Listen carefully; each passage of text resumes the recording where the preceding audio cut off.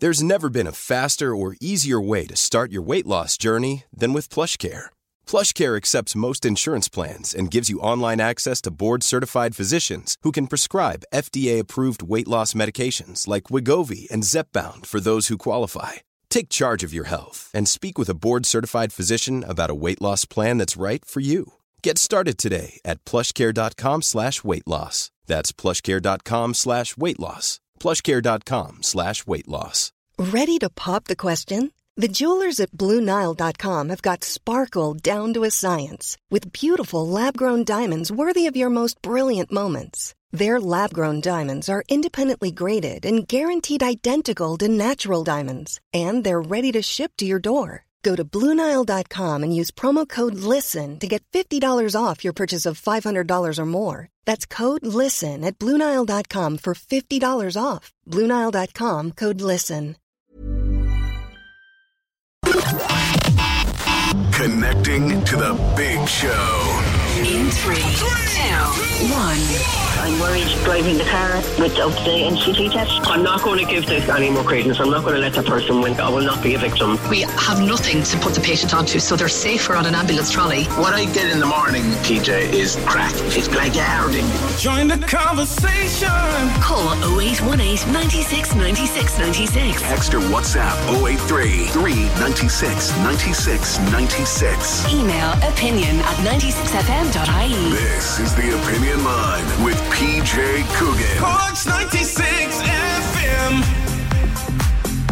I said yesterday, and I meant it, talking about Cheltenham, talking about to Pat about the build-up at Cheltenham, and the first day was yesterday, and I had the telly on and was kind of half watching it, and I meant what I said. I know little or nothing about the grand old sport of horse racing, certainly not enough to throw any money down on it at any stage, but you can only but be happy for the team behind that wonderful horse, Honeysuckle, and it's all over the newspapers this morning. I was watching the race, listening to it on the radio actually. I was driving at the time when the race was on, and listened to the commentary, and I was rooting for Honeysuckle even though I had no money down. I know little or nothing about the horse other than the connection to the de Bromheads, and remember talking about it last year and trying to get your head around how awful a tragedy it was for the de Bromhead family. Young Jack, a talented young rider, he was only 13,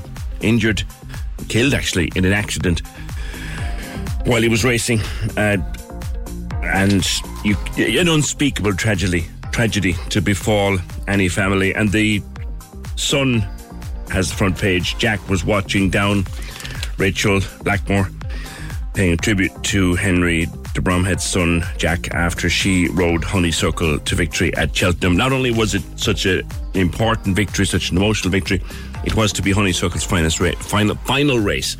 So I guess it is the kind of story that comes out of Cheltenham. It's all over your newspapers this morning.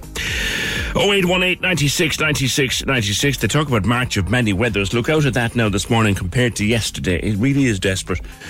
Aren't we lucky? Aren't we delighted that they managed to get that road closure cancelled and that traffic up and running again? And we're hearing that it's grand again this morning.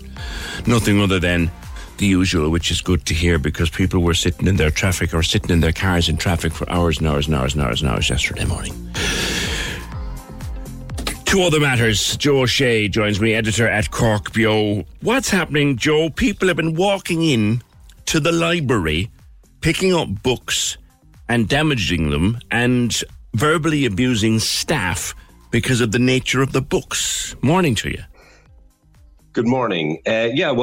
Basically what we know about this story, and we reported it yesterday in Cork Bio, is that Cork City Council has had to issue a statement saying that they will not be removing certain books from the library. Now, this is after several incidents where a small group of people have gone into the library and have started basically, you'll have to say, I've seen the videos. They live stream these videos, by the way. They've started harassing library staff about books in the LGBTQ, the gay community, books that cater for those, but also a particular book that is basically aimed at young adults. This book is Gay. It's by an author called Juno Dawson. And they have a problem with this. Now, this is part of a kind of a series of similar incidents that have been going on in libraries across the country. But this group have gone in several times into the library, Central Library on the Grand Parade. And they're very abusive to staff. Yeah, well, that's the basis of the story. Now, what is actually going on, right? Why is this happening? This group of people that have been live streaming these kind of incidents, they've also, some of them have been involved in similar incidents in chemists in Cork and at vaccination centres in Cork, right? Where staff, in some cases young ladies behind counters in chemists in Cork, have had to face a group of men going on about, Pfizer and vaccinations and and all this kind of stuff. People, basically working in chemists who are just trying to do their job. Now we're seeing librarians who are trying to do their job, and an important job it is, being hassled by these guys again. In some case, there's a video up online of a book being ripped up in the library. Now, it may be that they brought in their own book and ripped that up to kind of, get around getting in trouble with the guards. But the Gardaí have been called to the library in Cork several times, and they've had to ask this group to leave. Yeah. They also tend to throw the word paedophile around like it was confetti. Yeah, well, here's the thing, right? Again, this was the same thing with the vaccinations, and now it's this book. And a while ago, there were similar people, and I'm not saying it's the same people, also involved in anti-immigration, right? Including shouting up in Fermoy, shouting at women and children arriving into a reception centre, right? And going on about Ukrainians, and everything's the Ukrainians' fault.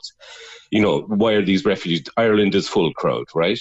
Now, one could make the argument that this is not about a book in a library, because what this is about is people who just get off on shouting and abusing people, who haven't the intelligence to organise an actual campaign. Because if you have a problem with a book, and there's definitely an argument to be made, or an argument to be had, or a debate to be had about certain books aimed at young people, and if they're appropriate. But if you have a problem with that, you get onto your councillor, and you get onto Cork City Council, and you get onto the head librarian for Cork City and for Cork County Council. Yeah. And you organise and you campaign and you make your point. That you're totally entitled to do that. Yes. But what we seem to have here is people who like to shout at people on, ordinary working people, helping the public on regular wage behind a counter in a chemist or in a library. And it's almost as if they do that because they know that the person behind the counter has to put up with their idiocy, has to stand there and take it because they can't, because that's their job. It's as if they don't have the intelligence or the moral courage to actually do something effective, which would be to organise and make a point to people who can actually do something about it. Because if you go into a library in Cork City and shout at the librarian, take that book down off the shelf, they can't do that. They don't have the power to do that. It's absolutely pointless. Yeah. What it is aggressive shouting at people who, it's way above their pay grade in actually, making a change, taking books off shelves. One or two of the videos I've seen, Joe, all it really is a loudmouth trying to make a name for themselves by targeting vulnerable people at work. Yeah, it's despicable. And you're right, they throw around everybody's a paedophile, everybody's a groomer, you're apologising for paedophiles.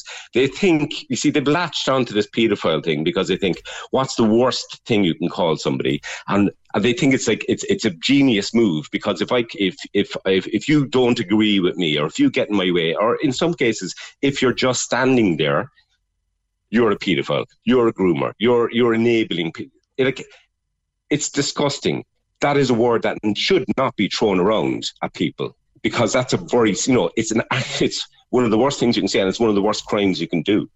And to make light of it or to use it as just like some insults that you randomly throw at people is absolutely disgusting. I mean, this is despicable behaviour, and these people should be ashamed of themselves. Now, Gardaí have been called, Joe, but has anyone been arrested? No, as far as we know, they haven't so far, okay? So, it's just, this is not about a book in a library. This is about librarians. It's about people doing their job, and it's a valuable job, having to put up with this idiocy, on a regular basis. And like I said, it was people in chemists a while ago. It was Ukrainian refugees a few months ago. Now it's librarians, and who knows who it's going to be next. We've talked a lot, Joe, lastly, in the last few weeks and months on the programme, about an increasing level of anger in society. Yeah. Do you think it's connected to this kind of carry-on? I think so. I think, to be honest with you, I think the lockdowns and the pandemic pushed a lot of people into dark areas, and it's understandable. There was isolation, there was worry, there was concern, there was stress. I totally understand it. I can see why people are looking for answers. I can see why people are confused. I can see why people are angry, because it was a terrible time. There's no sugarcoating it. But to take that anger and to turn it into this negativity, and again, these are just librarians behind a counter who are dealing with the public. They can't do anything. They won't make decisions about what books go on the shelves. If you've got a problem with that, then organise and do something, make an effective protest, because all you're doing at the moment is making people feel intimidated and miserable because they're just trying to do their jobs. Yeah, and the simple truth, Joe, is if you go about through the proper channels, as it were, the people that you really want to talk to will just tell you, go away about your business and mind and leave people alone. Joe, thank you. Joe O'Shea, editor at Cork Bio. Now, Joe mentioned pharmacies and things happening in pharmacies. Councillor Colette Finn of the Green Party. Colette, have you come across these incidents, been involved in one, seen one happen? Good morning. Good morning, PJ. Well, I suppose I was invited onto the show on foot of a motion that was passed by Cork City Council on Monday night at our meeting, which was highlighting, I don't know if you want me to read the motion to kind of help listeners understand the issue. So the motion was put forward by Councillor John Maher, Councillor Oliver Moore and Councillor Dan Boyle, and it reads, Cork City Council stands in solidarity with our library staff who in the past number of weeks have experienced focused personal abuse, dealt with disruptive protest and endured intimidation in the course of their work. We must support our libraries, who are places of diversity and inclusion, offering access to all. Our libraries are a safe place for all ages and a centre for learning and work. And I suppose on foot of that, Joe has talked about his understanding of what's been happening, and I suppose we're calling out this behaviour as totally unacceptable. We live in a democracy, and people should be allowed to go about their work without fear of being abused, harassed or intimidated, no matter what their work is. Yeah. You are entitled to disagree with anything in a democracy. That is the nature of a democracy. But you are not entitled to go into a library and start abusing ordinary people just doing their job. You are not entitled to go into a pharmacy and start abusing ordinary people just doing their jobs. I agree with you 100%. But unfortunately, a small number of people have been doing this, and we're just calling it out as totally unacceptable. Yeah. I take it the motion was passed? Yes, absolutely. And I mean, you can run for public office, you can say your ideas, people can vote for you, and then you have a mandate to talk about what your ideas are. Yeah. But you can't just turn up, wake up one morning and decide that you're going to start harassing the library staff because you don't like one particular book. What seems to be in these books that's offending people so much, Colette? I mean, I think, as Joe says, they kind of latch on to any issue that, people might have issues with or whatever. So, unfortunately, the LGBTQ community seem to have been targeted in this particular instance where, they talk about the fact that the book is unsuitable. We have a very checkered history in Ireland around censorship. And And, you know, we do not want to go back to those dark old days. We have to talk about all topics in a respectful manner. We are all human beings and entitled to dignity and respect. So, you know, they have a problem with it. I don't know what their problem is. In a democracy, people have a right to their sexuality. We've passed referendums. We've had votes on this. So, you know, there's no ambiguity. If you want to be blunt about it, Colette, the argument is over. They lost. Yeah, absolutely. And you see, the fundamental thing about a democracy is one person, one vote. You know, we are all equal when it comes to an election. And, you know, you can't shy away from that. So you can have your opinion, that's fine, but you cannot harass and intimidate somebody else because they don't agree with you. Yeah. Rock was on here. I just want to see what you think of this, Colette. He said, abusing staff, no, that should never happen. But having these books in a library for young kids to read, the country is completely messed up. Why are we letting it happen? But the country is not completely messed up. That's not a valid argument. It's not completely messed up. And if you have a view that's different from other people, there are mechanisms there. So you can go to the Censorship of Publications Board and you can make your argument there. Yes. Yeah. So, you know, there are processes in a democracy where if you disagree, you can use those forums, but they don't want to do that because their arguments are not valid. And they can, at the end of the day, they cannot defend the idea that gay people, that there's something wrong with gay people. You know, that's the bottom line. They can't walk around the place accusing people of being pedophiles just because there's a book about being gay on the shelf of a public library. It's absolutely crazy. Colette, thank you, Councillor Colette Finn, 0818 96 96 96. There was also an incident on the 9 o'clock news last week, was it? It was last week, where there was a reporter, I think it was one of the female reporters, who, it doesn't matter who it was, but there was a reporter on the 9 o'clock news doing a piece to camera from where there'd been a lot of snow and ice. There was this goal, I mean the only word for it, started going around shouting about LGBT and started shouting horrible things about Roderick O'Gorman. Now, you can agree or disagree with Roderick O'Gorman all day, every day, whatever you want to agree or disagree about what the minister stands for in his 105 different briefs that he's in charge of. But this idiot got onto the 9 o'clock news shouting and roaring about LGBT behind a piece to camera about the weather. Like, what is detached in your noggin that you think you have the right to do that? 0818 96 96 96. Join the conversation. This is the Opinion Line. With the Cork City Marathon, take on your next challenge this June by running solo or with a team. Register at corkcitymarathon.ie. Cork's 96 FM. The Cork's 96 FM Giving for Living Radiothon returns May 25th to 27th to raise funds for Cork Cancer Services. You make me feel. Every year we speak to people touched by cancer. So if you've got a story to tell, we'd love you to get in touch. Simply email radiothon@96fm.ie to find out more. The Giving for Living Radiothon, supporting Cork Cancer Services, May 25th to 27th. You make me feel.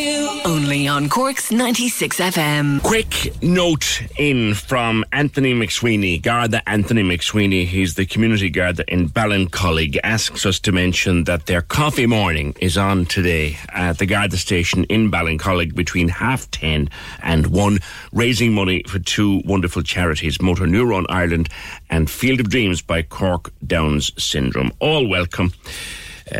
Ballincollig Garda Station, 10:30 until 1. Happy to help with a mention of that. We had an email literally while I was talking to Joe and Colette. This email comes in. They ask us not to use their name. Very happy to agree with that. I say this because as a Cork LGBT plus person, the email starts, I can't come forward without serious personal risk or defamation. So please accept my anonymity. It's a fact that young people are mostly unsupervised online. They often know more about the online space than mom, dad or granny. Young people are exposed to pornography online while they're kids. When we got our first English dictionary in school, we looked up more sexual terms than appear in an average episode of South Park. We were 7 or 8 at the time. We were calling each other explicit names without even knowing what they meant. What would have been nice would have been a book or a class to give it context, so we weren't so lost, so confused or so hurt. I do believe sexuality is a challenging topic, and its navigation should be up to the individual parents. Where sex education is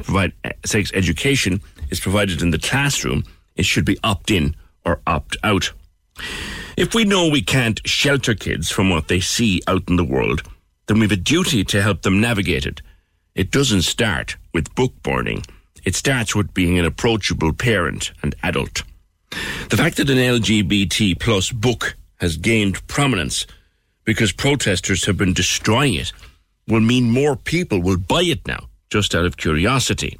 Book burnings won't prevent your kids from being gay. That's what some people are really afraid of. They're afraid their kids will grow up and be LGBT plus, and they want to make it a hostile prospect. Interestingly, a lot of right-wing people spend their days running around randomly calling people pedo. They film themselves doing it and put it online. It's all performance. Protests recorded on videos and often ending with the usual begging bowl for donation. The bottom line, in my view, is that kids need their parents and guardians to navigate the world. I say this as someone who grew up gay. You don't learn it in a library. It's lived. But having an LGBT plus section in the library certainly would have helped me understand who I was in the world a bit more safely. That's a wonderful email that has come in the course of our discussion this morning. Thank you for it. 0818 96 96 96. There was a public meeting last night. About 100 people attended it at the Metropole. Wide selection of speakers, all talking about the housing crisis. Katrina Toomey was there. She said people are taking their own lives. She knows of people who've died by suicide because the stress of waiting for a house was causing them just too much pain. It was a very, very well-attended meeting. Frank O'Connor was also there, the dereliction campaigner. He again drew attention to the number of empty and vacant and derelict homes that are around the country and around our city and county. Then this morning, Taoiseach, of course, Taoiseach is in the US for St. Patrick's Day, and he was quoted in all this morning's papers, the Examiner I'm reading from, saying the government has turned a corner on home building. There's a piece of film going around on social media over the weekend from the Dáil, where he was laying into Pearse Doherty of Sinn Féin with figures and more and more figures on the government's performance, and that's kind of a follow-on from it. And then I read today that John Maxwell, he to be the chief executive of a major construction company called Lioncore, he says it'll be decades before the problem is fixed because of the planning blockages and the general inertia in trying to get stuff built. Locally, Michael O'Flynn, a Cork developer, well-known Cork developer, has kind of agreed with him. And Michael, you say it's political point scoring that goes on whenever we come to housing, and that's not helping anybody. Good morning. Good morning, PJ. Yes, indeed. I just don't understand why the political system thinks this is something that they can gain extra attention and traction from. This is a highly difficult issue for so many people, and the political system should be all joined up rather than attacking each other because of the politics they represent. I just find that extremely frustrating. PJ, this is a crisis that's gone on far too long. Homelessness is a shame on our society, and more and more people heading in that direction is terrible. But that's a different issue almost to the issue of housing and the challenges around housing. And you know, when I see some of the solutions being put forward, political solutions being put forward, They might be popular, but it'll take years for people to realise that they won't be effective. And this is too serious. When COVID came, there was an emergency. Everybody got together. They got inside the room. They said, we have to fix this. We have to sort this. But when it comes to housing, it's everyone has their own opinion. And unfortunately, a lot of people like us in the industry are outside the room.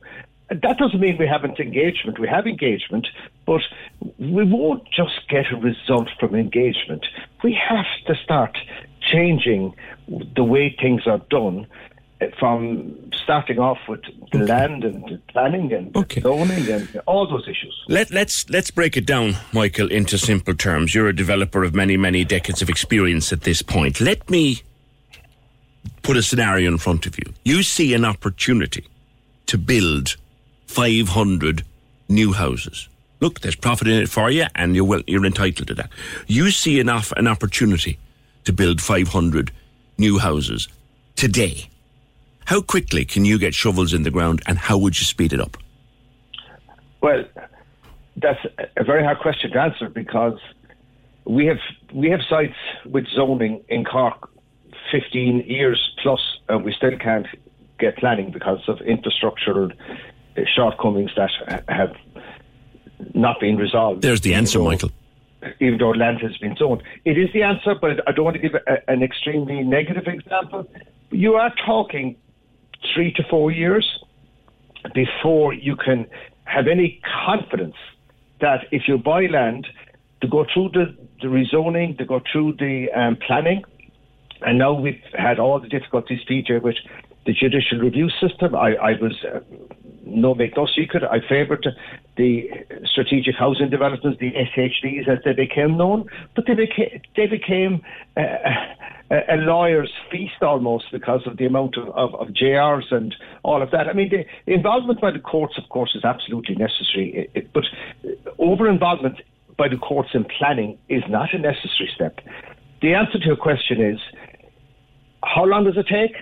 If you got really lucky, you might get it there inside 2 years. It's more likely to be 3 to 4 years.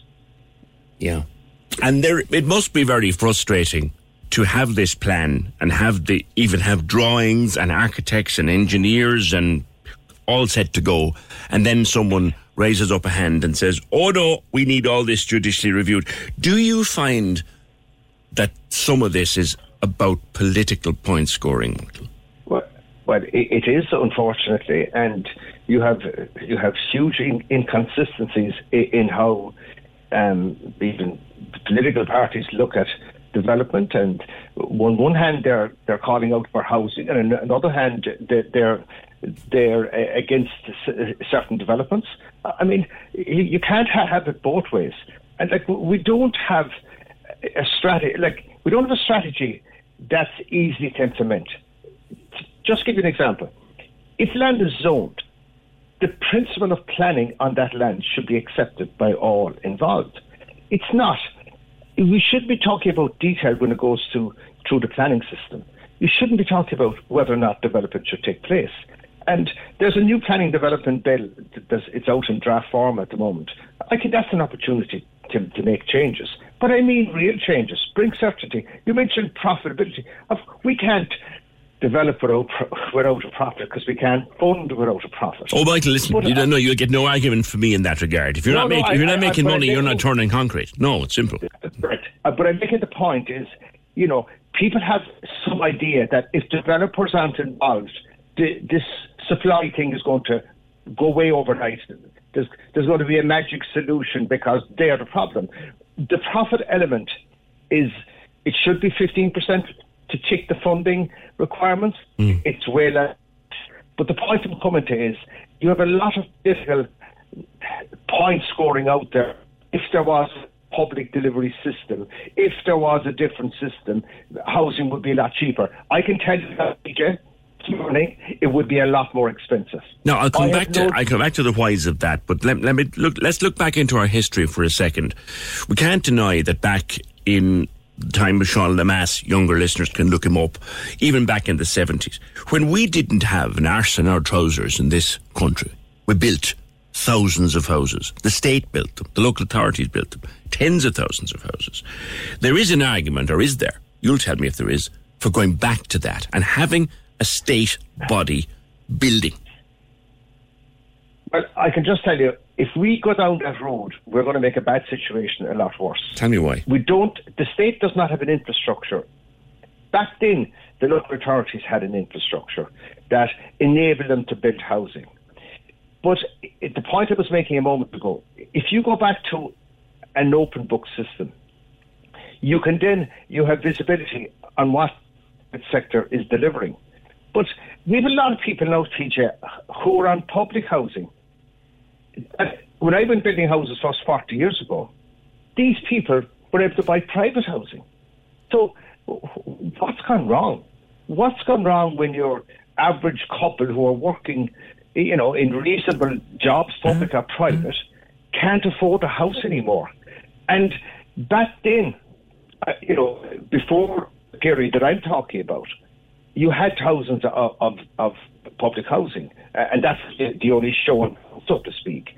But we're very good at overdoing things in this country. We had problems, but we stopped building when we should have been planning for the future. Yeah. And unfortunately, at this moment in time, we do not have a strategy to deliver housing at a price. When I was building houses first, VAT was 3%. Yeah. It's now 13.5%. Development levies didn't exist. Like, the amount of taxes now associated with new housing is quite extraordinary that people don't fully realise.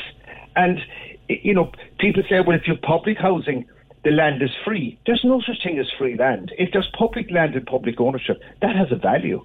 And so there's political nonsense going about. We've Michael back on hopefully a better line this time. Michael O'Flynn, I was just... Sorry, PJ, I'm actually on a landline now. Apologies. You're great, thank you. I wanted to get to something that I don't know whether or not you are in a position to comment on it, but we'll see when I get to it. But you were about to say that it all gets too political too quickly. Well, it does, and it doesn't need to, because shelter housing is probably one of the two most important requirements that people have. And we just need to get to a system where people can afford housing or people are helped to have housing. At this moment in time, we have an enormous deficit. I think the Taoiseach said the other day that the country needs 250,000 houses. Yeah. That's the backlog. I don't disagree with his number, but how are we going to get to a level that we get normality back into the market? Because the last thing we need is a business that has no normal basis to. At this moment in time, we are a long way from normality. How are we as regards staff? I was listening to a discussion on another programme that we're so short now of apprentices in this country. We will run out of brickies and chippies and sparks and plumbers because they'll just retire and we won't have any coming through the system. Are we running into a shortage of construction workers as well? We are. We lost a decade of people coming into the trade, the whole trades area. We are all investing in different building techniques to make it quicker and maybe less reliable on some of the trades that are not attractive anymore, because people look at the IT world and other worlds and say, well, why would we go into a business that fluctuates so much? To answer your question, we have a lot more capacity. We have a problem. There needs to be a whole incentivization for companies and individuals to get into trades and companies to help. Yeah. That is an issue that is not being dealt with, and that's a problem because people don't fully realise. It's like I think in 2012 we're heading for the housing crisis. Nobody wanted to know. You're raising a very good question. This is an issue that we have to give more attention and time to. It's not an issue when you're building 25,000 units, but if we're building what has been predicted recently by experts that we need 50,000 units, well, then you have a problem. We don't have the workers. We don't have the workers to deliver at this moment in time. for the numbers we should be delivering. Yeah. Like timber frame seems to be the way to go now in a lot of construction. Do we have enough carpenters, for example, to do timber frame? It's a good question. We have timber frame. We're all moving in that direction, and we've all invested in structures to do with timber frame. You don't need maybe the absolute carpenter trade for all of timber frame delivery and construction. So there are some advantages there. It's faster for a start. It's faster, and it's a lot of it is done off-site, which the workers necessary for that and don't have to be carpenters as such. Even though carpenters are crucial to the actual erection. So there's a lot going on there. But to answer the question, we don't have enough. We have enough for what we're doing at the moment. We don't have enough if we were delivering, or if we were trying to catch up on what the Taoiseach presented or said was a shortfall. It's like the two questions going around at the moment. We have one question, where are people going to go? And like you said there, we now have another question, who's going to build all these houses that we need? Can I ask you lastly, Michael, if you want to comment on it, the situation with the eviction ban, a huge political football at the moment, opposition calling it for it to be extended, government saying we couldn't do that, and then actually the crucial line coming out of government is it would have made matters worse. Agree or disagree? Where do you stand? Well, first of all, I think the eviction ban was put there for a period. I think it's not a great strategy to actually introduce in the first place. Anything you must introduce that you must take away is quite problematic. I wish they looked at what can we do to help landlords stay in the market, and that hasn't happened. The ban has come to an end, and all of a sudden everyone's running around to see what can we do. I think the people who pay rent are in a very difficult place. But if you own a house, and I'm not here to speak for anyone now, but landlords are entitled to sell if they have a good reason to sell. But a lot of them are selling, PJ, because they can't make it work anymore. Yeah. They have rising interest rates. They have rental caps and all that go with it, and they have penal tax between the tax itself and the USC charge, the PRSI. You're over 50%. Like, well, why would you bother? But you do have a property, which is a massive asset. You do have a property, which is, of course, an asset, and it's an important asset. But the reality of the situation is, you don't have a property that's going to maybe appreciate that what happened in times past. But you have to look at the challenges. And I would be saying, I wish they gave more tax breaks in relation to the people not to leave the market. And if you made them attractive enough, this needs drastic intervention at this time to stop people. And I know the political system is very busy now at the moment on both sides, and I understand why they had to stop it, but I don't understand why we're not making it so attractive that might get people who are not selling for family reasons, but are selling because they've had enough. Landlords are being demonised. Like people are almost afraid to say they're a landlord anymore, even though I don't like the word. But the reality situation is, make it attractive. If people will sell to a housing body or sell, with the tenants in situ, give capital gains tax break. Make it interesting for people not to go ahead. Make it interesting for people to stay, to hold on. But people have had enough and they are getting out. But if you do something now that's very attractive, we have in this country, people don't like paying taxes. Because the consequences of it are we're going to house them somewhere, and we have all these people on housing lists. We have the Ukrainian, the refugees. It's like we should make it attractive for people to not sell their properties. You won't do that unless you give something dramatic almost. Yeah. To stop the flow. And I think a radical change, I think, Michael, in the tax system as it applies to small-time landlords, particularly fellows with 2 and 3 properties. We're not talking about huge funds or hundreds of properties. A change in the tax as it applies to landlords. As we were saying for years, it's like these people are being driven out of the system. I know people are criticising them for selling their homes. There was a strategy for these people to get out because it became less and less attractive to have a rental income and all the penal tax structures. Like, we're very critical in this country about the big institutional landlords, investors that are in the major metropolitans, mainly Dublin.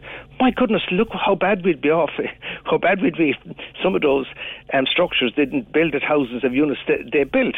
But the smaller landlords are crucial to the regional and indeed to our own area in Cork, but we have to make it attractive for them to stay or indeed to get back in, because we need people to rent properties to people who are trying to work and get on the ladder to safer housing. Okay, Michael, I'll leave it there. Thank you very much, Cork developer Michael O'Flynn. Widespread views there on the crisis in building, the crisis in renting, and there's that point he makes. You can aim for all these additional builds. You could talk about building this and building that and building the other. Who's going to build them? Because we have a massive shortage of tradespeople. Join the conversation. This is the Opinion Line. With the Cork City Marathon, take on your next challenge this June by running solo or with a team. Register at corkcitymarathon.ie. Cork's 96 FM. We all love Irish music and the artists that make it. Cork's 96 FM is proud to support Irish Music Month throughout March by promoting the amazing work of Irish artists. Across the country, independent radio with Hot Press is spotlighting Irish music and paying Irish artists over €100,000 to play and perform for us. We're committed to promoting Irish music. Are you? Irish Music Month, proudly supported by Hot Press, IBI and the BAI Sound and Vision Fund. Join the conversation. Text or WhatsApp 083 396 96 96. This is the Opinion Line with PJ Coogan. Cork's 96 FM. PJ, roundabout houses, there are units unfinished for the last 18 months up by the reservoir in Knocknaheeny. Anybody know why? That question from Rose.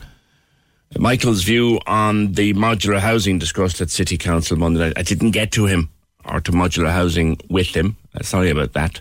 I'm listening to your programme about housing crisis. There are 16 new units on Fernie Road in Carrigaline that are finished since September and still empty.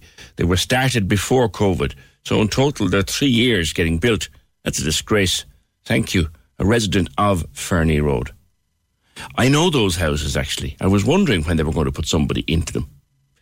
It's a great point, though. There's lots of houses empty. Again, those houses up by the reservoir, sitting there unfinished. 18 of them. Why? Why? Maybe, as Michael says, maybe there just aren't enough people there to finish the work. We have this shortage, chronic shortage, and getting shorter, of brickies and chippies and plumbers and tilers and plasterers and roofers and electricians, you name it, because, as we've talked about, apprenticeships, they're just not being taken up. 0818 96 96 96. Thank you for this. I referred earlier on to a row in the Dáil between Micheál Martin and Pearse Doherty. Micheál Martin defending the government's stance on housing and where housing is going, and Pearse Doherty obviously criticising him about that. Let's have a listen. We reached 30,000 new builds in housing last year. The corner was turned last year. That went from 20,000 to 30,000 in 1 year. A massive increase in building in terms of new houses. The young buyers, the Help to Buy scheme. How many young people benefit that, first-time buyers? 33,000. What was your position on that? You opposed it. And you talk in here then about helping young buyers and young purchasers? You opposed it. You opposed the First Home scheme. You opposed the Land Development Agency.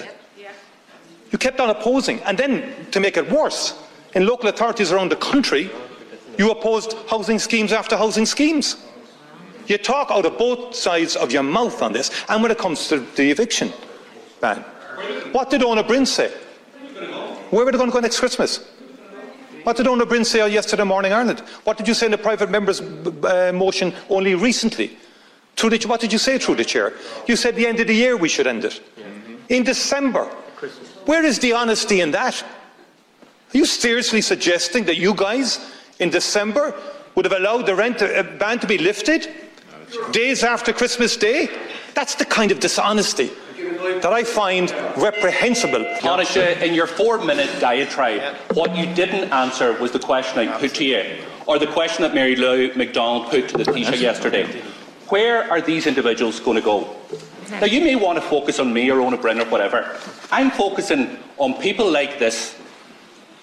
A parent with 2 children where the Dublin Council has told them there is no emergency accommodation for them available in this authority, where the Dublin Regional Homeless Executive has said there is no available accommodation in the county for their family size, where the local authority said there are no options, no vacancies in the hotel system. Your constituents should present to their local Garda station for a safe place to stay or ask family or friends.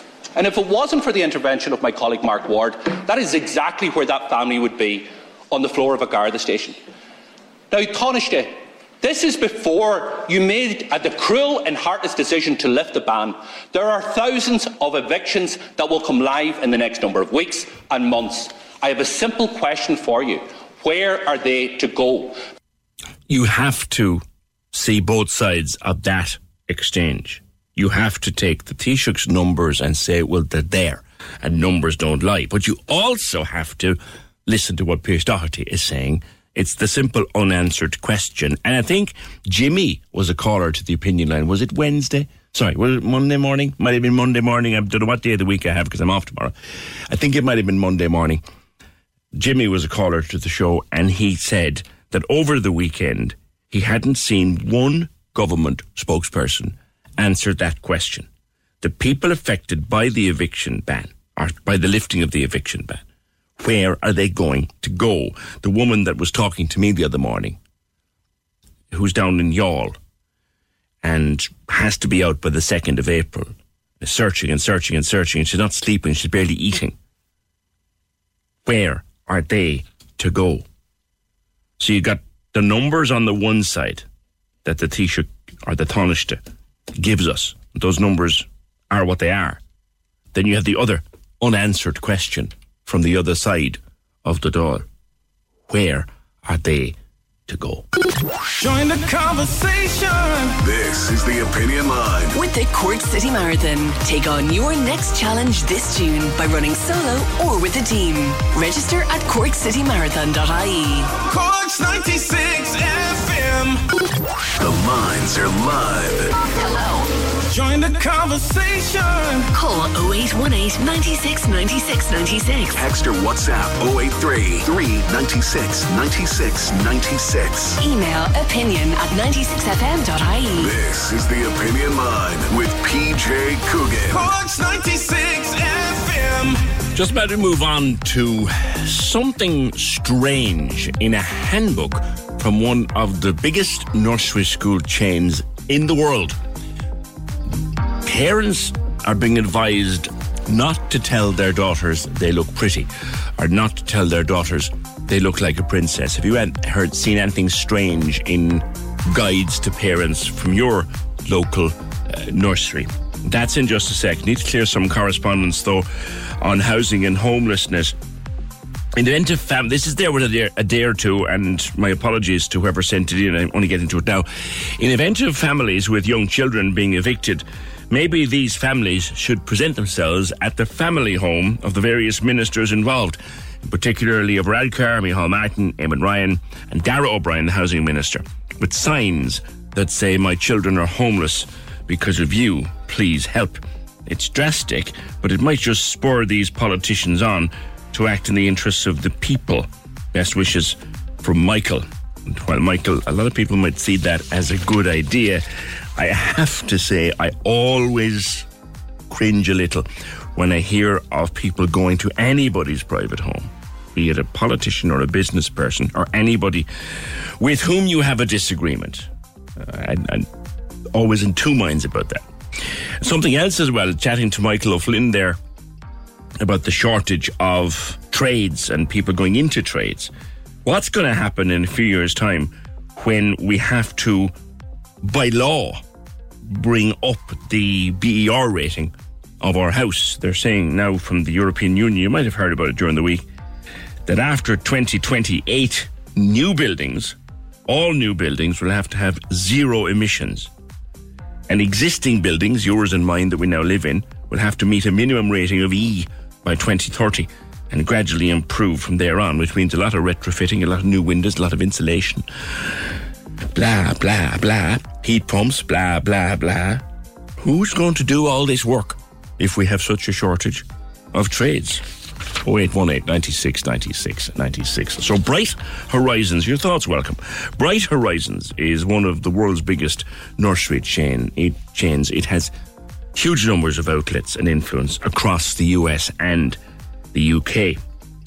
And in its parents' handbook, which was distributed by email, parents are being told now that they shouldn't tell their daughters they're pretty. It also cautions parents against what it says is overpraising good behaviour, whatever that is meant to mean. It also describes girls as children who identify as female. So there's a couple of different things in this handbook that raised an eyebrow. But let's start with that one. Parents shouldn't tell their daughters they're pretty, shouldn't tell their daughters that they look like a princess. Elaine Dunn is chair of the Federation of Early Childhood Providers. Is it common, Elaine, for nurseries and other such outlets to put these kind of instructions in a handbook for parents? Good morning to you. Good morning. I'm not aware of any service in our country that has this in their handbook for parents at all. I actually spoke to some of my parents over the last couple of days on this, and they said that they would call and say whatever they want to their children. I've just had a new granddaughter in my family, and she's absolutely a princess, and I would be calling her a princess.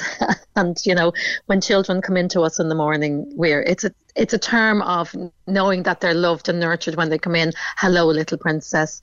You know, or, you know, you're a good girl, good boy. I can't understand why they're only talking about the girls. So are they empowering the boys in a different way? You know, you have to question that. Yeah. Yeah. They're saying that they shouldn't overly praise good behaviour as well. Like, if a child does something great, you tell them they're great. I would have thought that's basic parenting 01. Okay, so we actually had a wonderful, very, very bright little 3.5-year-old yesterday in our classroom who knew all of her shapes. So we stopped the classroom and we were praising her and telling everybody, let's show how she knows all of her shapes, and you're letting her see that everybody thinks she's wonderful, and you're empowering them to know that they're, you know, you're encouraging the learning ability of the child and everything when you're doing that.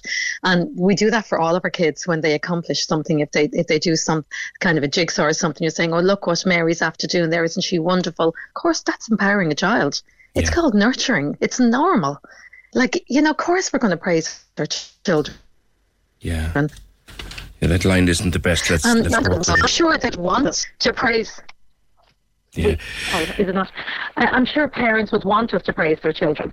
Yeah. The handbook, I'm reading here from a piece in the Mail, the Bright Horizons handbook urges parents to reflect. It says it's too easy to fall into a pattern of praising a girl's appearance, in that you look so pretty, or labelling her behaviour as good, or congratulating her when she does something perfectly. It doesn't say what's wrong with that, but it says that they're urging them to reflect on how they raise their daughters. There is no mention of sons, not in the article I read anyway. No, and there doesn't appear to be a mention of the boys at all. It's just all about the girls, which I found very strange. I mean, we empower all children in our services every single day. It's all about inclusion and everything. So where's the inclusion in the handbook if it's all about the girls? Yeah. There is a mention also in the handbook that it's the way the handbook is written. It describes girls as children who identify as female. Okay. Your thoughts on that one?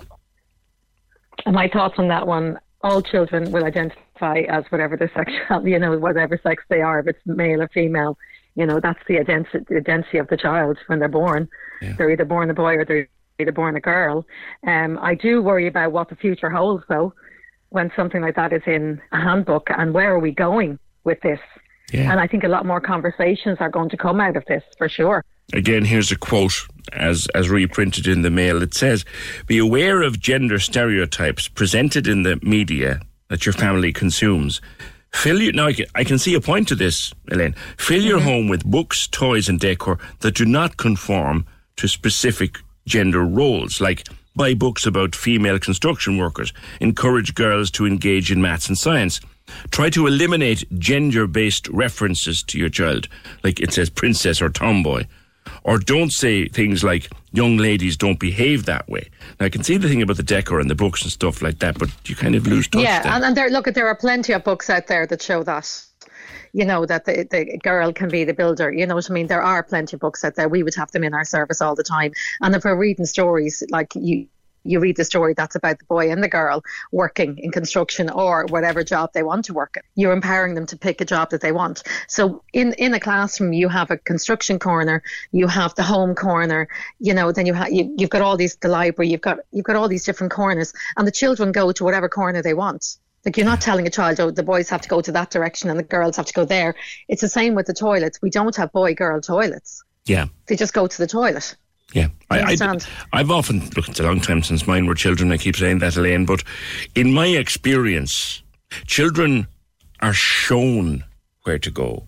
Otherwise, they'll just go to whatever suits them. We show them. Yeah, and we guide them. Yeah. So what way are we going to be guiding them now with what's in the handbook? How are we to guide them? Here's one that's coming on the princess thing. When my daughter says she wants to be a princess when she grows up, I tell her she should want to be a president or consider being a president. I always try to tell her she's funny or smart or kind, instead of constantly telling her she's gorgeous, which she is anyway. But I tried to let her know her other amazing qualities are far more important than her looks. Oh no, I would absolutely agree with that. Yeah. Yeah. It's whatever way the child needs to be empowered on the day. It's whatever turns into, you know, what play they're doing on the day and how you're empowering them within the services. Yeah. This is one of the biggest chains of nurseries in the world. If they start doing it, others may start doing it, but you're saying no one's doing it here just yet. Not that I'm aware of. We were actually going to survey our group next week to see is anybody doing it, because we haven't heard. Okay. That line is going to let me down, but thankfully we got to the end of our conversation. Thank you, Elaine Dunn, Chair of the Federation of Early Childhood Providers. Again, I'm quoting from an article. It says that parents shouldn't be telling their daughters they're pretty. Try to eliminate gender-based reference to your child like princess or tomboy, or try to eliminate phrases like young ladies don't behave that way, which I agree with anyway. Where were we? We're going to a call there, we were? Anne, yes. Oh, do it. Okay, break first. Anne, will you hold on for me till I clear an ad break? No problem. Thank you. Join the conversation. This is the Opinion Line. With the Cork City Marathon, take on your next challenge this June by running solo or with a team. Register at corkcitymarathon.ie. Cork's 96 FM. Anne, thanks for holding. What do you want to say? Good morning. It's about that handbook that you were on about. Yes. No, the people or the person that wrote that and all this bull that's wrote in it. Yeah. Have you any idea? Are they married? Do they have a family? Or are they just single women giving their opinion on something they don't know about? Yeah. You'd wonder. Yeah. I mean, what are you supposed to do? I have two beautiful grandchildren there, and when they come into me, am I supposed to ignore them and not tell them they're pretty or they're beautiful or he's handsome? Yeah. What the hell are they going to come up with next?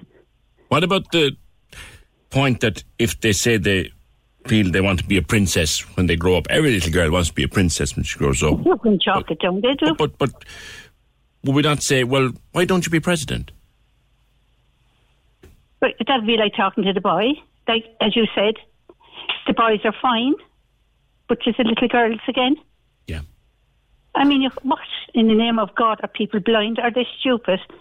You have to know, even if there's a stranger's little child there walking down the road, and if you're in the garden and she's looking at you, you're going to say, oh my God, you're a beauty. Yeah. Is that wrong? Yeah, it's the most natural thing in the world, isn't it? It's the most natural thing in the world. And they're trying to put a stop to all these natural things that are happening. Yeah. They're trying to stop everything from coming out. Like there's dopes yesterday or whatever day it was in the library.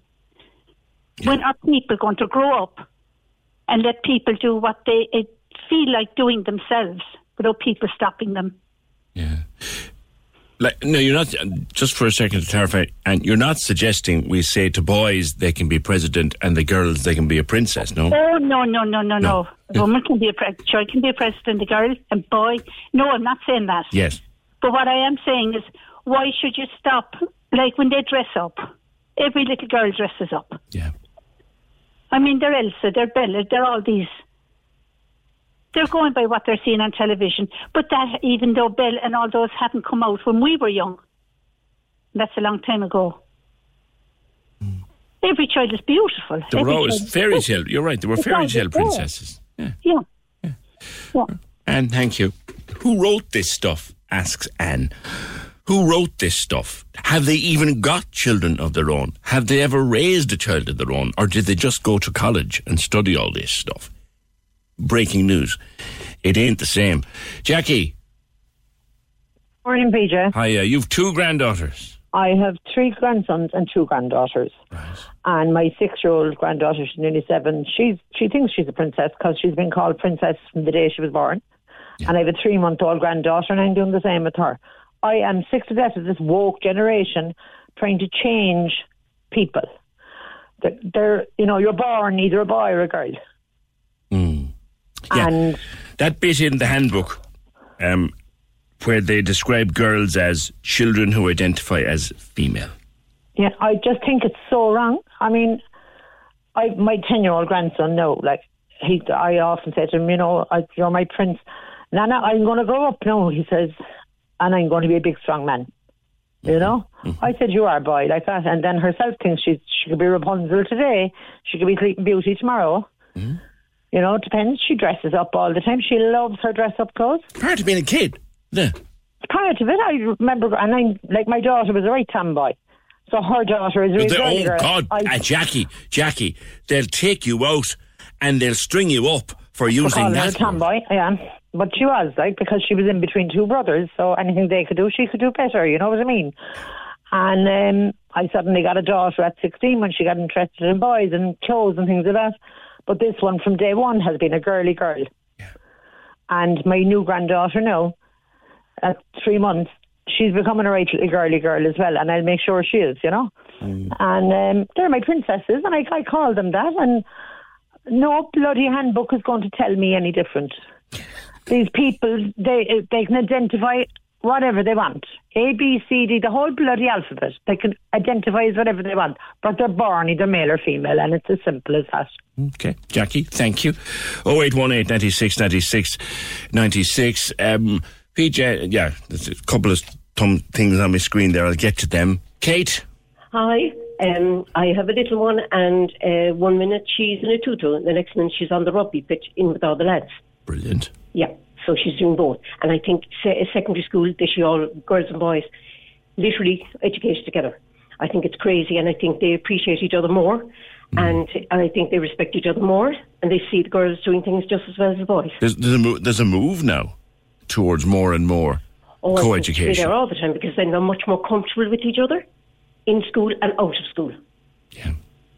I think. What would you make of a handbook that tells parents that they shouldn't use words like pretty or tomboy or anything like that? It would be grand for lighting the fire and, putting 2 sticks on it. That's what I do with it. Into the fire and just light it up. Oh, you do great fire with it. Okay, thank you. 0818 96 96 96. Yeah, you're talking. Look, I have a daughter. She's 25 now, and looking back at the various stages of her life, she's a gorgeous kid. In fact, I often wonder where we got her. Like, where did we end up with such a gorgeous kid? And all her friends are gorgeous looking young ones. But it's not that. When I see my daughter, and it's not that makes me proud. It's not that makes me feel 10 foot tall that this wonderful young woman is my daughter and one of my closest friends on the planet at the same time. Do you know what makes me proud? Is when she goes to her work as a veterinary nurse, and I see a sick animal with her, and I see the gift in her hands. That's what makes me proud. Someone asking, well, what about your son? Listen, don't even start with that. Don't even start with that. When I see him with a better knowledge of music, a more in-depth and detailed knowledge of music at his age than I had when I was working as a professional disc jockey and radio presenter back at that age, he'd leave me in his dust with his knowledge of music. When I see him picking around on his guitar in his bedroom, when I see him making beats on his computer and his iPad and his machine, when I see him up in the cabin with Gary and the crew recording and having fun, and when I see him doing his little gig with Phil when she invites him down to the Young at Heart concerts or the Young at Heart afternoons, and when I think of the people who told us 20-something years ago, forget all that, it's never going to happen, because they did. That's what makes me proud. There's no words for that. My daughter is the prettiest princess I've ever seen, and she's rewarded for good behaviour. Some stupid book written by someone who probably hasn't got kids won't stop me either, says Padraig. Yes, and I think Kate, is it Kate or Jackie? One of our callers made that point. Wouldn't you love to get the people who wrote this handbook and ask them that question? Do you have kids? 0818 96 96 96. Join the conversation. This is the Opinion Line. With the Cork City Marathon, take on your next challenge this June by running solo or with a team. Register at corkcitymarathon.ie. Cork's 96 FM. You guys ready? We're driving home. The Big Drive Home, weekdays from 4. On Cork's 96 FM. It's a 4-day week this week. We are counting down to the St. Patrick's weekend in Cork, and there'll be plenty on the Big Drive Home to get you there in style. Maybe you'll have the look of the Irish on the 1 Second song. Dorian, thanks for having me. The best homegrown musical talent. Hey, this is Dermot Kennedy. Hi everyone, it's Lyra. Hey, this is Hosier. And Flexibility is great. That's why there's yoga. Flexibility for your insurance coverage is great too. That's why there's United Healthcare Insurance Plans. Underwritten by Golden Rule Insurance Company, United Healthcare Insurance Plans offer flexible, budget-friendly coverage for medical, vision, dental, and more. One of these plans may be right for you if you're, say, between jobs, coming off your parents' plan, turning a side hustle into a full hustle, or even missed open enrollment. Want more flexibility? Find out more about United Healthcare Insurance Plans at uh1.com.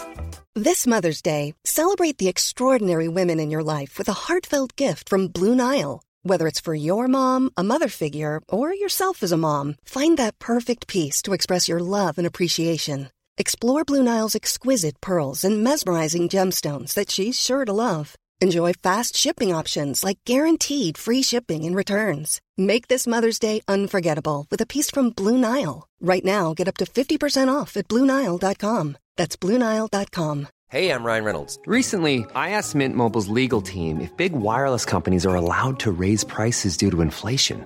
They said yes. And then when I asked if raising prices technically violates those onerous 2-year contracts, they said, what the f*** are you talking about, you insane Hollywood ass f- So to recap, we're cutting the price of Mint Unlimited from $30 a month to just $15 a month. Give it a try at mintmobile.com/switch. $45 up front for 3 months plus taxes and fees. Promo rate for new customers for limited time. Unlimited more than 40 gigabytes per month. Slows full terms at mintmobile.com. of your St. Patrick's Day parade memories. I remember vaguely when I dressed up in my mom's wedding dress for some reason. She just wanted to reuse it, I think. But I think it was a fancy dress. I'm not sure. I really want to see a photo of that, Isabel. You need to send that on if you can find it. Join me, Lorraine, all this week from 4. The Big Drive Home, Cork's 96 FM. I remember when we first mentioned the 4-day working week, or the idea of a 4-day working week on the Opinion Line.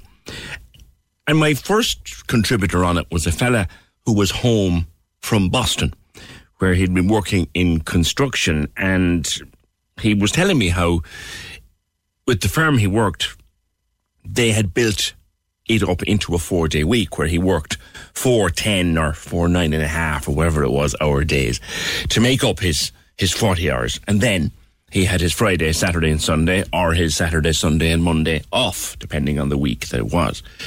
And he said it's the way to go. And in times to come, a lot of people will do it because it's just a great way to work and to live. And people at the time said, no, you couldn't possibly do that. How are you going to do 5 days work in 4 days? It'll cut productivity. It'll never work. Couldn't possibly happen. From that day to this, there's been a sea change, and there's a lot of talk about it lately. And a lot of people have already moved on to a 4-day week in various different lines of work. One of the first companies in the country to do it was the ICE Group. Margaret Cox went on to actually write a book about the 4-day week. Morning, Margaret.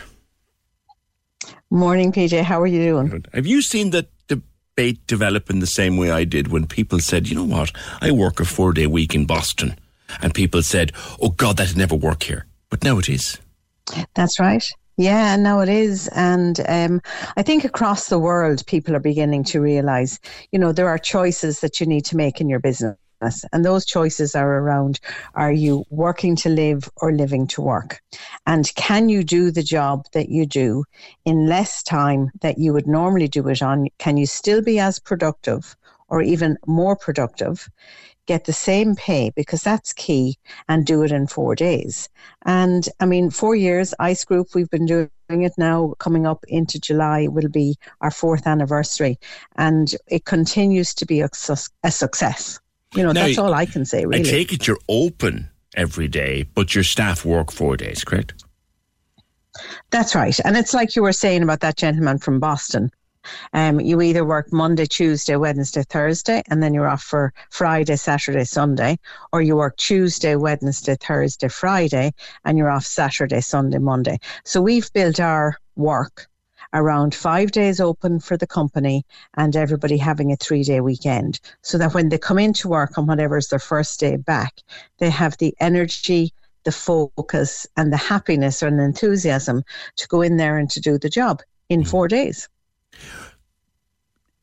Clearly, the research is now showing that someone who has that extra day off, even if the 4 days before it might be a bit longer. My daughter being a typical example, the clinic where she works, they all do a 4-day week.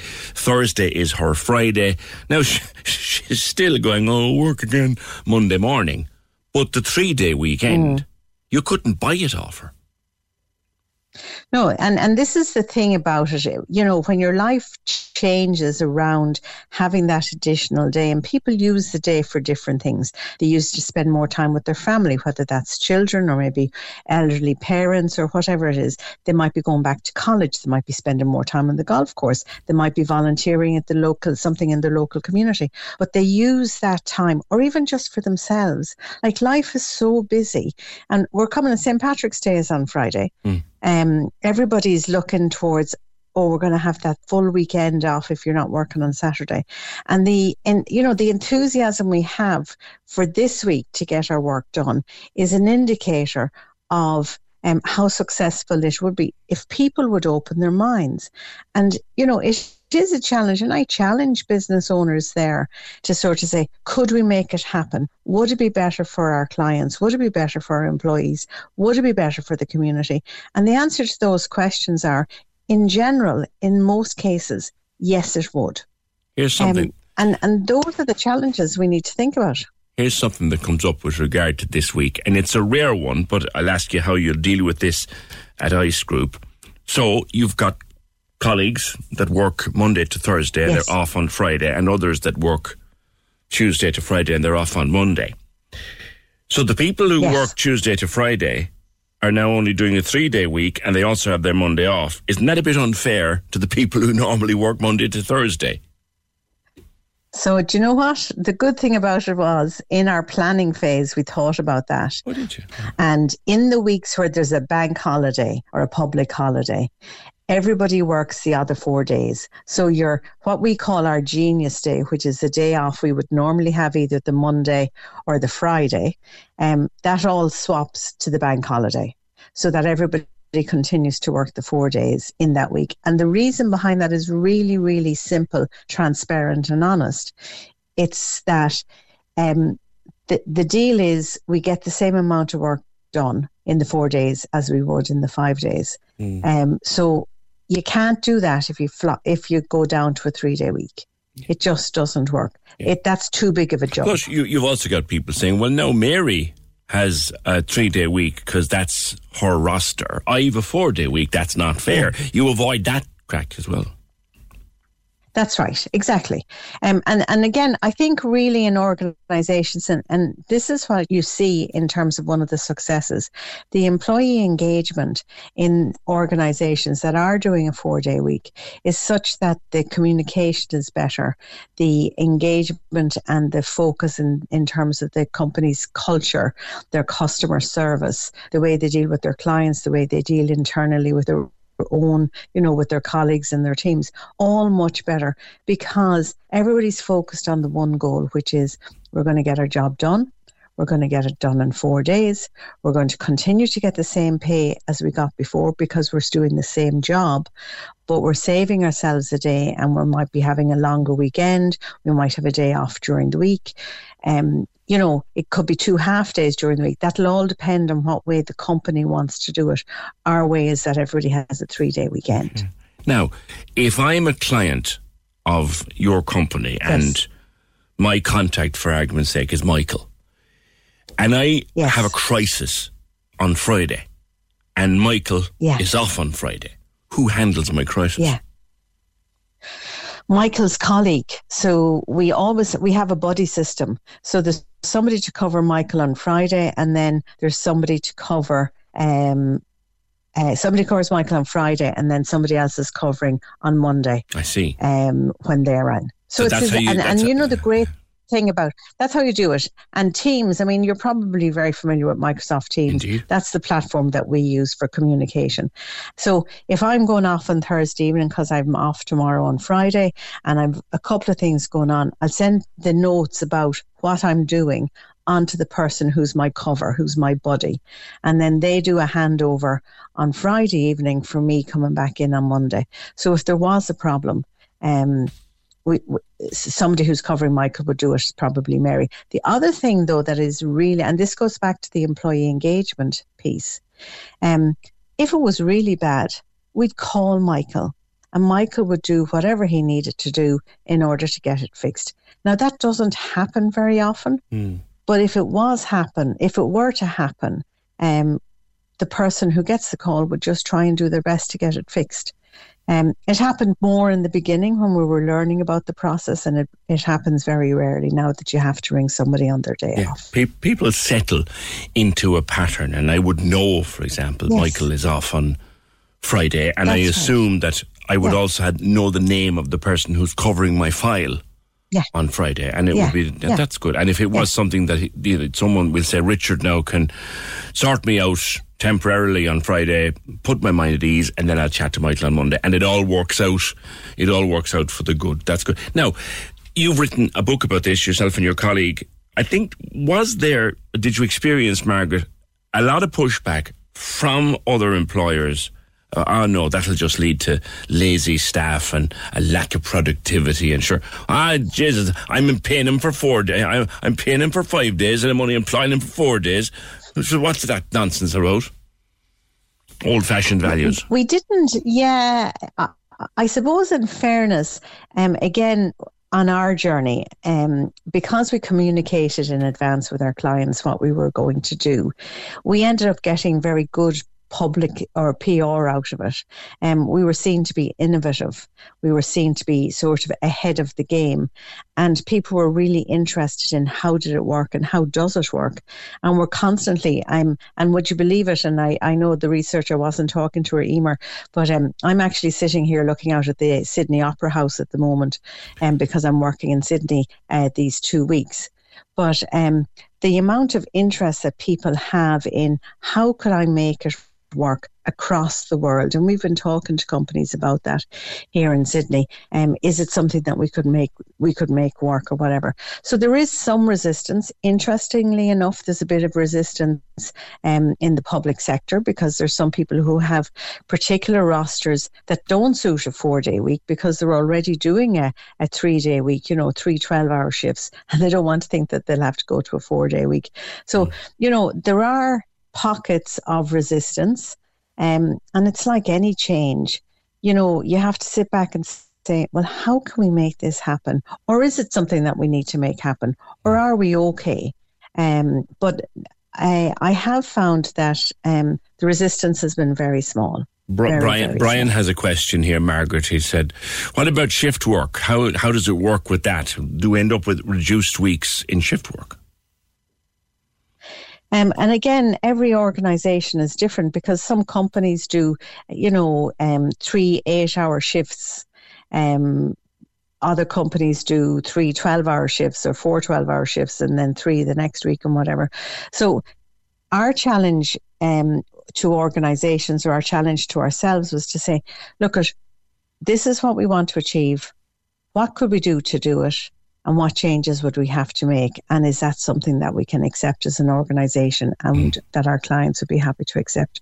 So the answer to your caller is, it could perhaps absolutely work, because let's say he's making 100 widgets an hour, and in order to get to a stage where he goes to the 4-day week, he has to make 120 widgets an hour. Is that something possible that he could do in that shift work? And if it is, what changes do they have to make?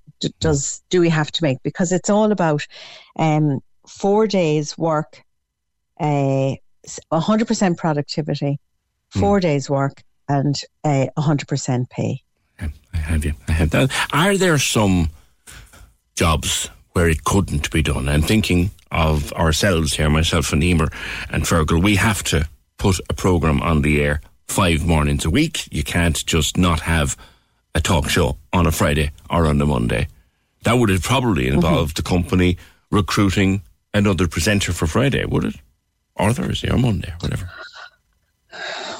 Or maybe somebody else would get an opportunity to spend some time and to do it on the Friday, and that there would be some sort of a flexible schedule around it. I'm not quite sure. Maybe you do more recordings.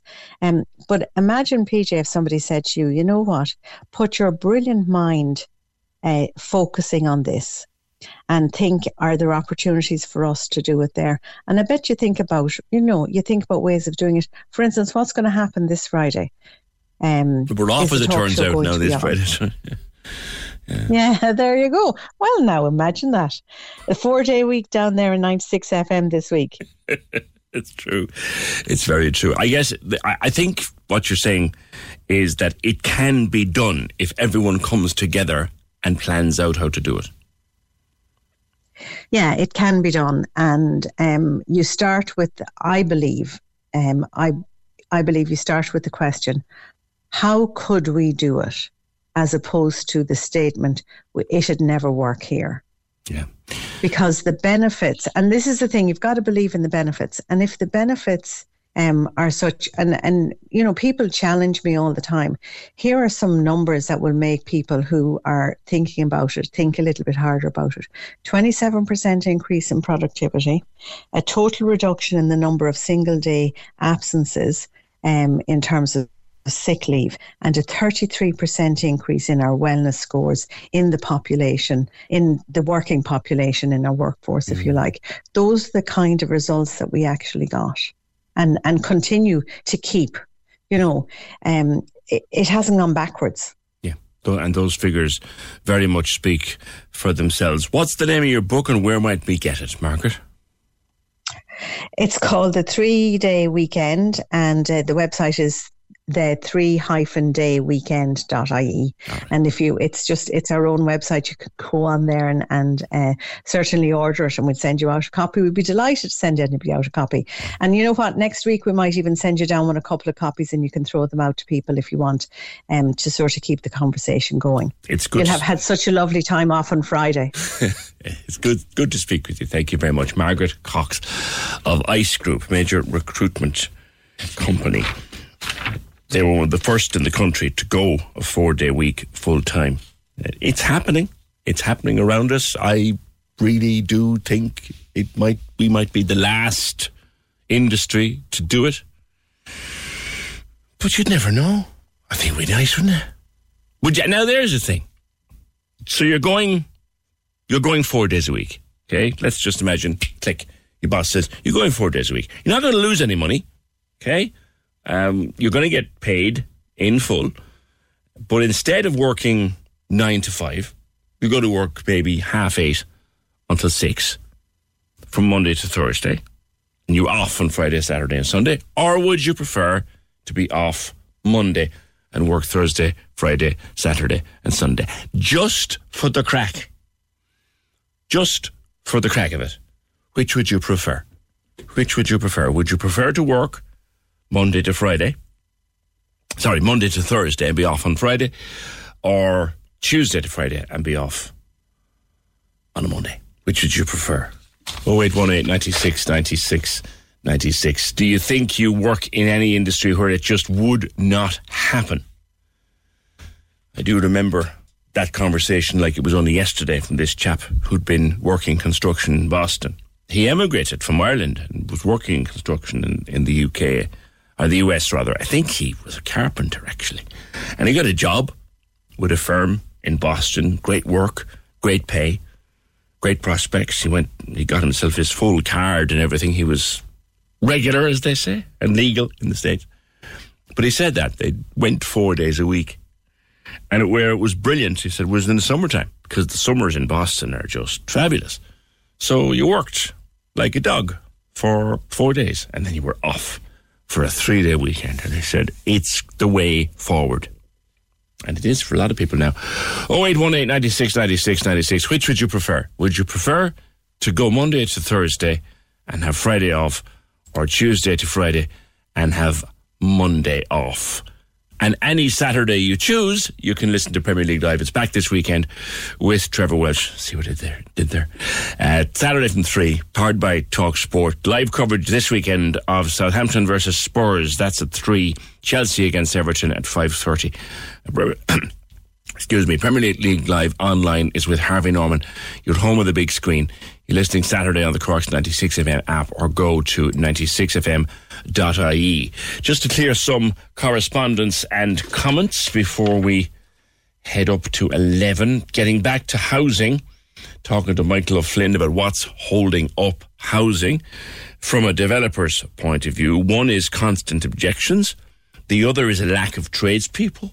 And he said, with regard to the government trying to solve the housing crisis, there isn't really a strategy that can be made to work. And then we played you back, I won't do it again now, but we played you back the audio from the Dáil last week, where Micheál Martin laid down the numbers in front of Pearse Doherty. And Pearse Doherty came back with the argument, the question that nobody is answering. Nobody is answering the question with regard to the eviction ban. Nobody's questioning the figures that the Taoiseach put before the House. Those are figures that can all be verified, so we're not saying he's not accurate in his figures. But where are all the people going to go when the eviction ban is lifted at the end of the month? Where are they supposed to go? And nobody's answering that question. PJ, it was Fine Gael that caused the housing problem in the first place. Now you have Micheál Martin defending Fine Gael.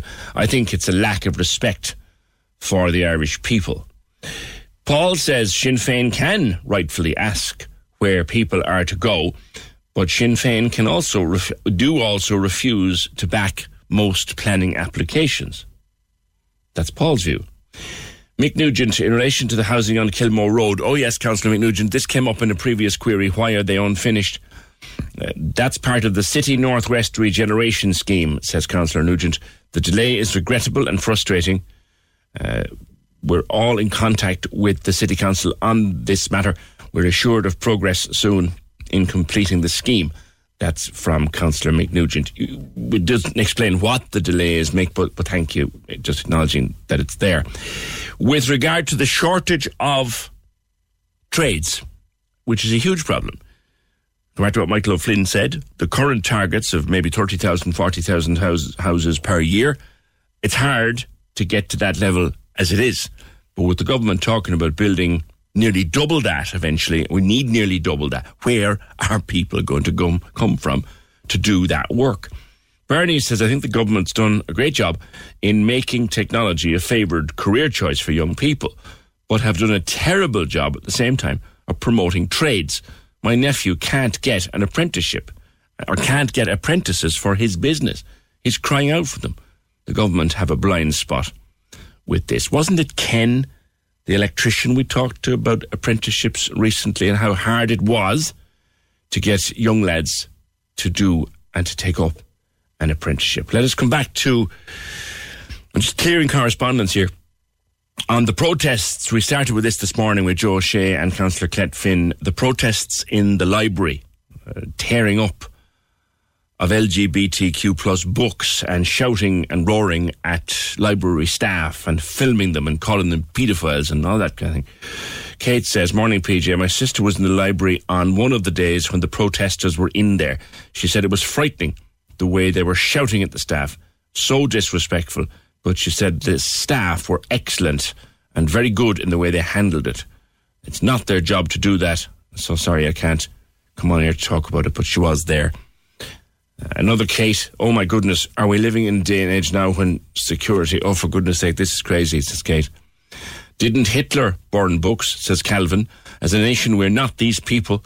I'm sick of all this hatred and politicising with one small group. It's not how a nation thinks. And it's vandalism, says this message. They're breaking the law. The guards need to get more involved with this abuse of people. And there have been no arrests, even though Gardaí were called. 0818 96 96 96. Join the conversation. This is the Opinion Line. With the Cork City Marathon, take on your next challenge this June by running solo or with a team. Register at corkcitymarathon.ie. Cork's 96 FM. Casey and Ross in the morning. Weekdays, 6 to 9 a.m. On Cork's 96 FM.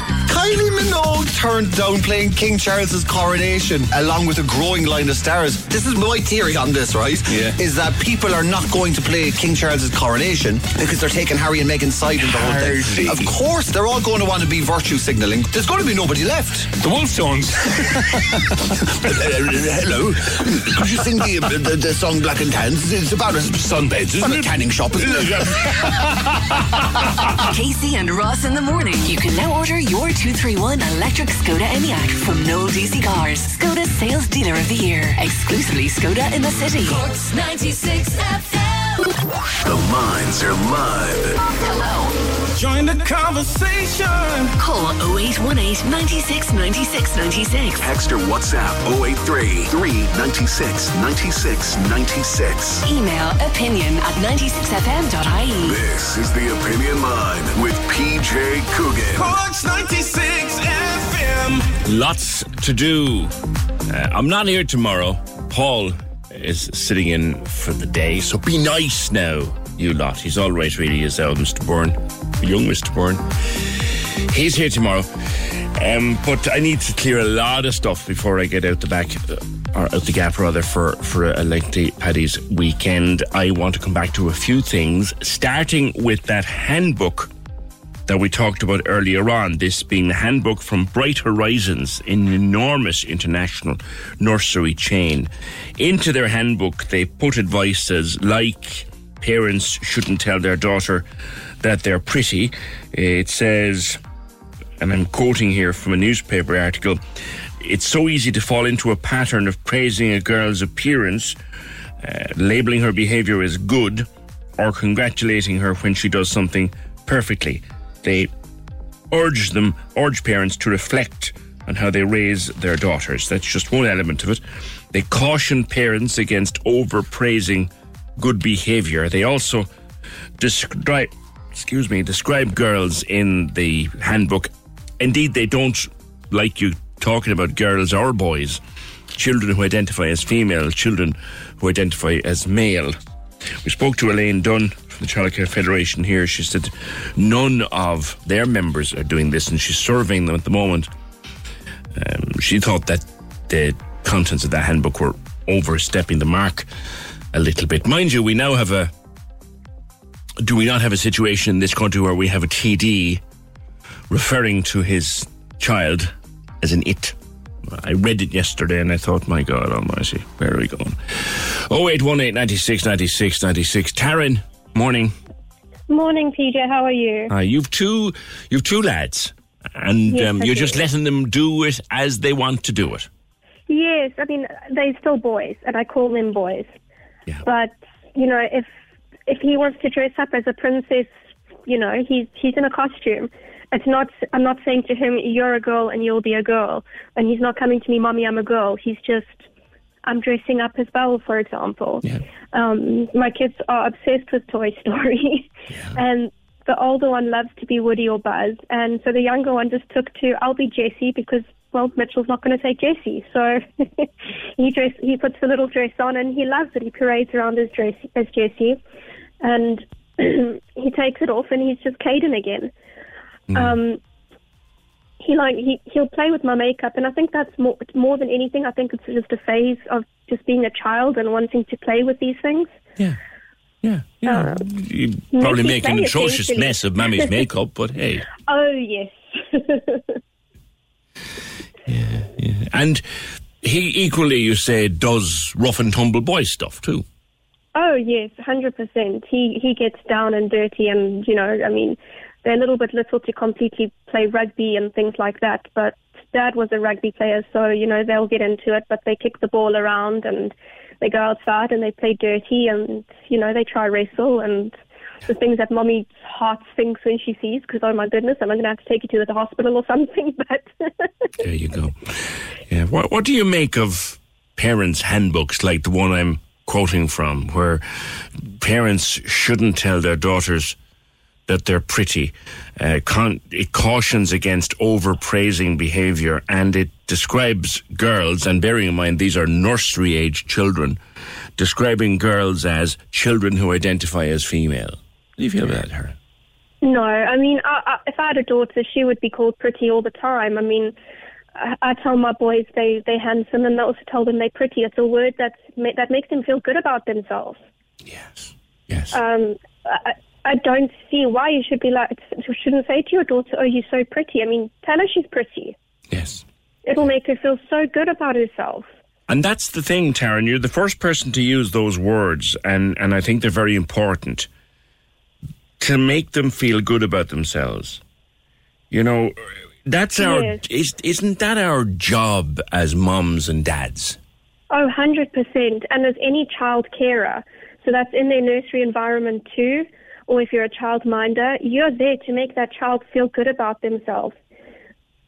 And you by taking away words that are going to make them feel good about themselves, how's that child going to feel about their day? I mean, they come in wearing a dress and they want you to say, "Oh, darling, you look so pretty," and you won't use that word.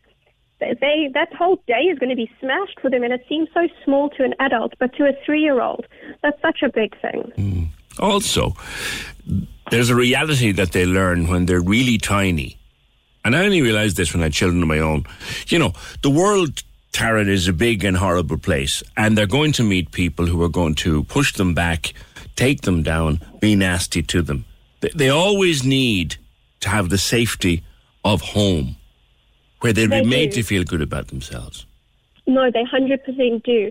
And the fact is that you only have that job for such a short time. I mean, 18 years may sound like a lot, but in the older years, it's not as quite coddling. But in those small years, that job is so short. Make sure they feel safe. Make sure they feel good about themselves. If your daughter wants to be a construction worker and still be told that she looks pretty, do it. Yeah. If your son wants to wear a little Belle costume for Halloween and be told he looks pretty because he's 4 or 5 and he loves Beauty and the Beast, let him do it and tell him how good he looks. He will feel so good about himself. Now, here's my only tiny concern, and this is one parent to another question here. So, your boy wants to be the princess from Frozen at the birthday party, and you're saying you look fabulous, and he does. He goes to the birthday party and he meets with some cruelty. How do you deal with that? How do you teach him to deal with that? Well, the reality is I always have concerns about cruelty. I think you yourself know my older son has autism, so I always have that worry myself. I'm very fortunate that both of my kids are in classes with very nice children, but I always have that worry, so I'm always on guard anyway. Yeah. Sometimes very nice children don't have very nice parents. You know what I mean? Yes, yes. Children I'm don't always see on difference, guard, Taryn. They learn it. Exactly. And the thing is, as a parent, whether your child dresses as a gender-specific character or not, you should always be on guard. Okay. And if your child comes running to you because someone was mean because he's dressed as a princess, you cuddle him and you tell him he looks fabulous and to not take their words and strut their stuff. That's what I would do. But like I said, I am always on guard because of my son having autism. And when I was younger and I thought about having kids, my biggest fear was that my kids would turn into a bully. I mean, not because I'd raised them that way, but because I was bullied and I didn't want my children to put that onto someone else. Then I had my kids and I found out that my son has autism and my fear completely switched. Because I know how cruel the world can be. And we have had some experiences, but I must say the school that he's at and the class that he's in has the most amazing children in his class. That's great. And I cannot praise the kids in his class enough. Every time there's a birthday party and the whole class gets invited and we go there and they all flock to him to say hello and my heart just beams. I want to sob because I'm just so relieved. Yeah, it's a wonderful thing to see, Taryn. We're going off point a little bit here now, but a little bit. we have a commonality here. It's a wonderful thing to see how children react to a child that has a difference. They don't see the difference. No. Unless it's shown to them by an adult. That's it. And then they learn how to react. Brilliant. Taryn, thank you very much for that. Great call. I know we went to different places, but that's the nature of a conversation. To the 4-day week, we return there. I asked you which you'd prefer. Eugene's got a great idea, Eugene, which I never thought of. I'll come to it in a while. Tracy would prefer to be off Monday, work Tuesday to Friday. Phil would work Monday to Thursday, Tuesday to Friday for Calvin, and Dave wants to be Monday off and work Tuesday to Friday. Eugene has a great idea, though, and Eric says it just can't possibly work. Dee, your son, has been working 4 days for a couple of years now. Yeah, he has, and it suits him down to the ground. What does he do? He's in computers. Okay. He's a computer engineer.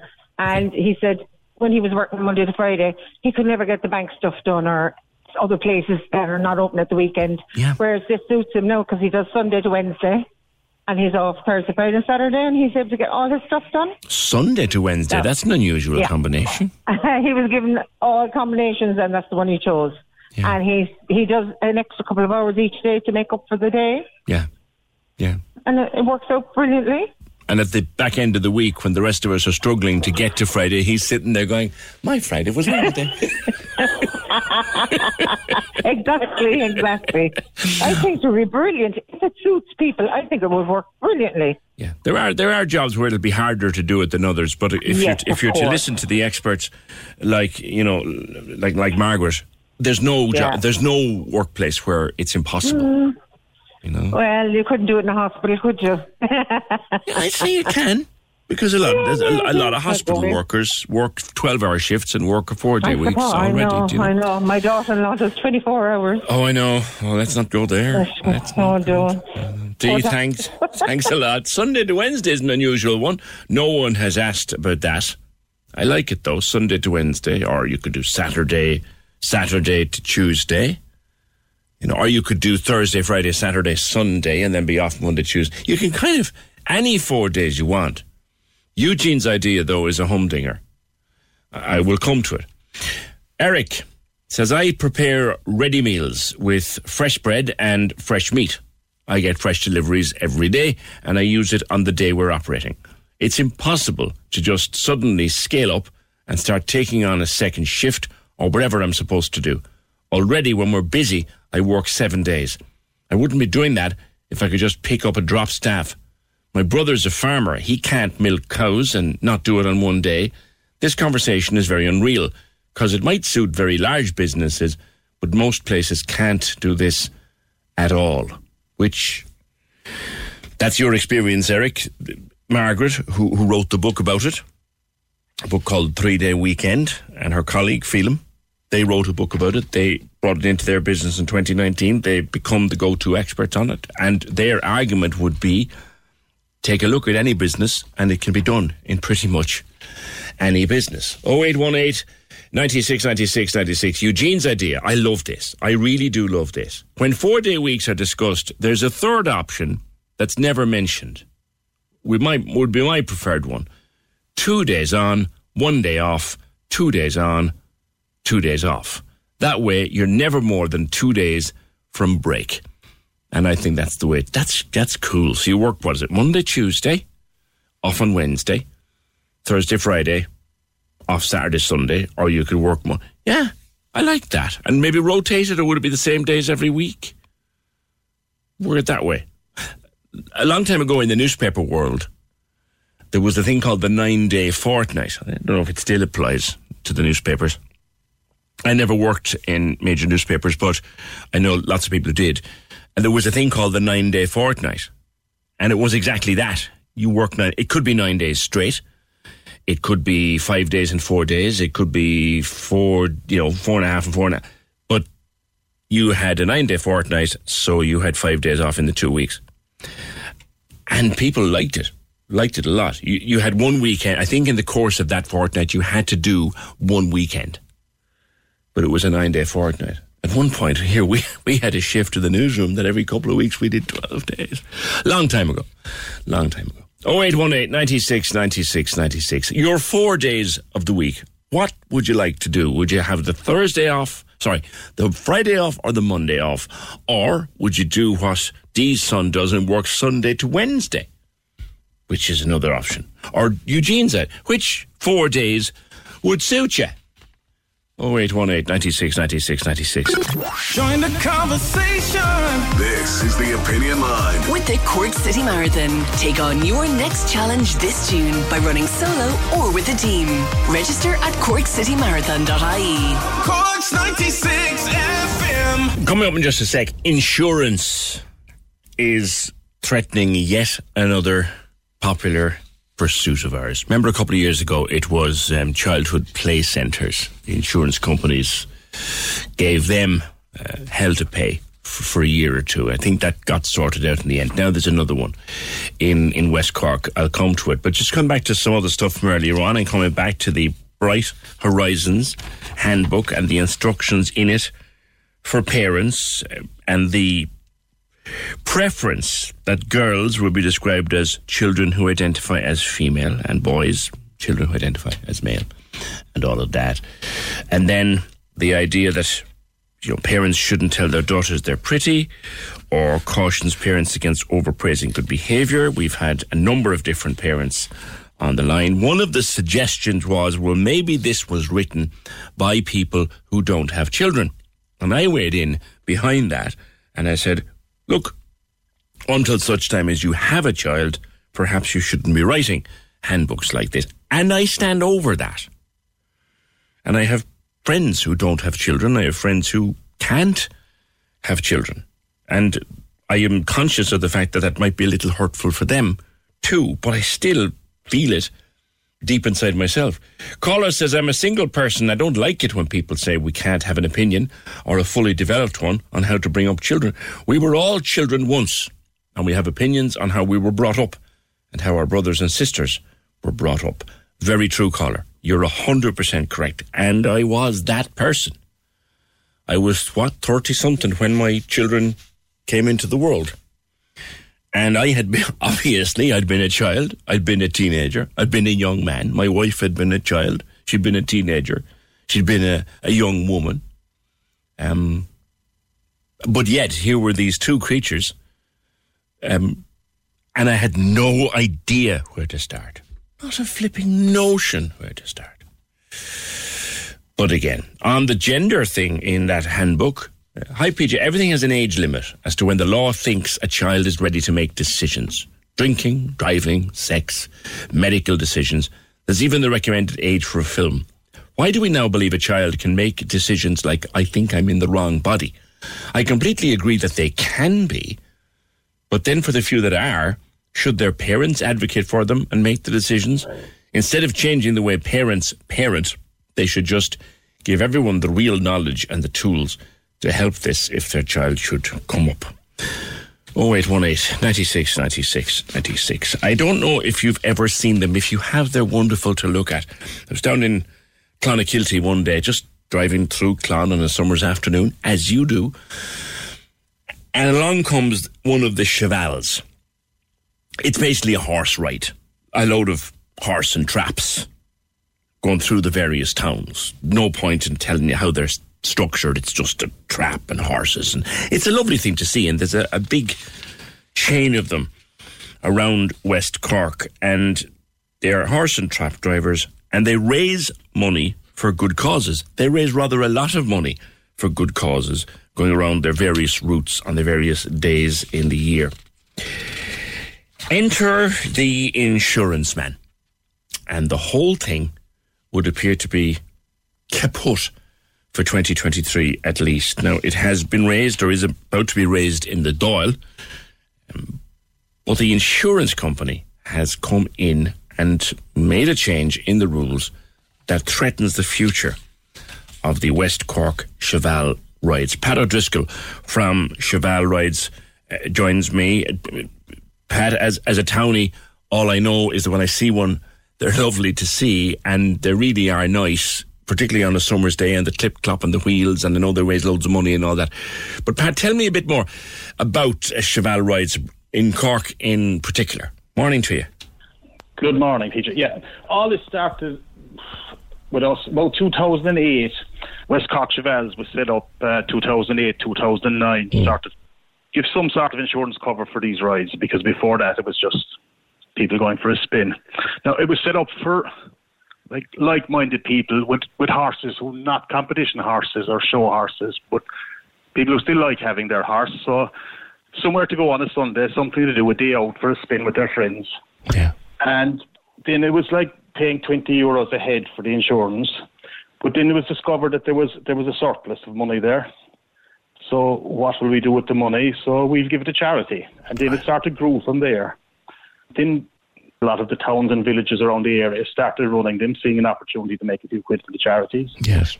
So, we've helped people like Coaction in Enable Ireland, the Cardiac Unit in CUH, West Cork Underwater Search and Rescue was started our favourite one here. Crumlin Children's Hospital, a lot of local charities and schools and different things have gained from this. Great causes. Yeah, on average we raise about 20,000 a year for charity, you know.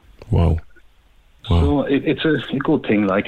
Now, I'm looking at a picture in the Southern Star of a little vehicle, for want of a better word, forgive me, I'm a townie, a little vehicle that has clearly space for 2 or 3 people in it. Clearly. So what has become the problem now? The problem now is that the insurance underwriters, who are based in Brussels, have decided that it's not safe to carry a passenger in any of these little vehicles, as you call them. And there's nothing we can do about it. It's just, that's the insurance, and it's kind of out of our control, out of the committee's control. When did they make that decision, and what did they base it on, or do you know? They introduced it this year. I suppose some actuary who never handled a horse in their life decided it was unsafe, and just introduced it.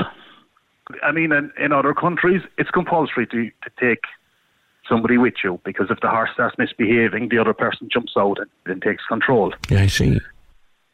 But apparently not in Ireland. So the implications of not being able to get it insured for a passenger, what are they?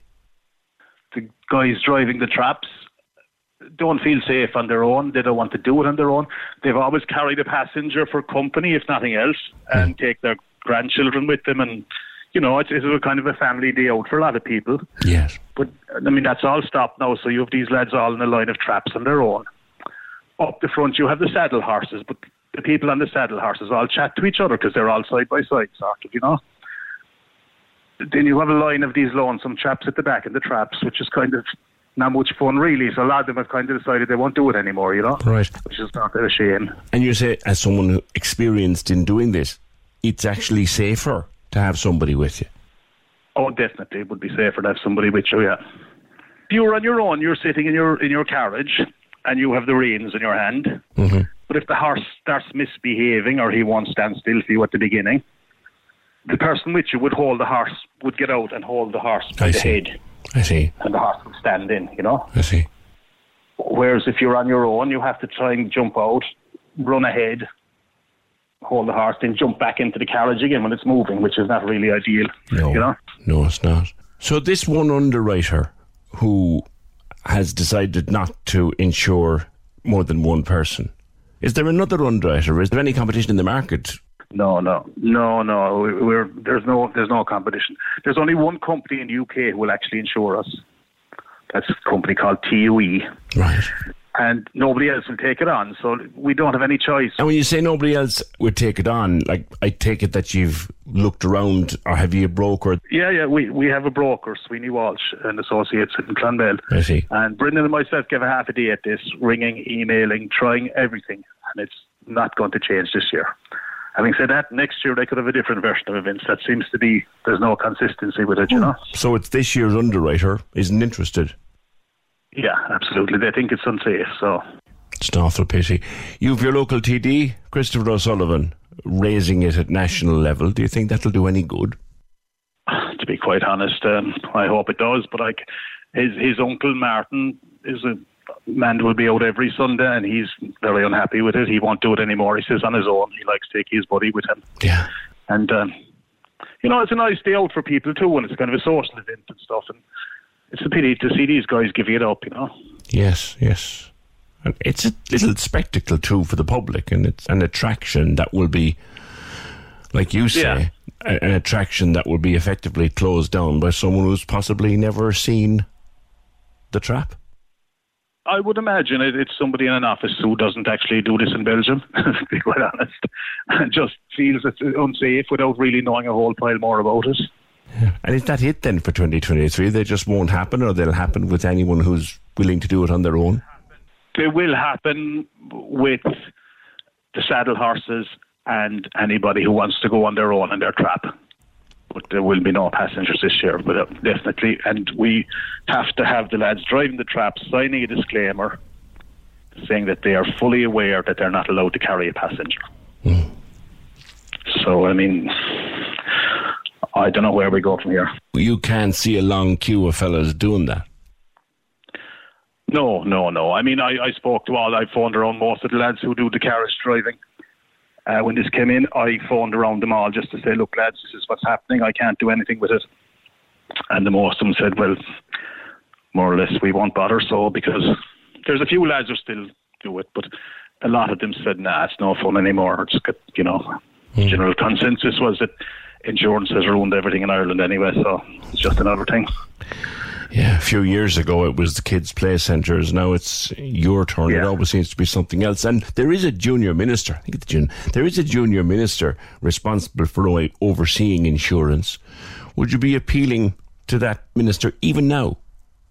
Well, I think that's what Christopher's angle is, that he's trying to work on that end of things. But we can just wait and hope that he does something, that he can do something. But personally, from the response we got from the UK and from Brussels, it's just no, and that's it. It's most unfortunate. Pat, I hope something comes good for you, and thanks for talking to me today. Okay, thank you, PJ. Isn't it? Thanks, Pat. Isn't it just a shame?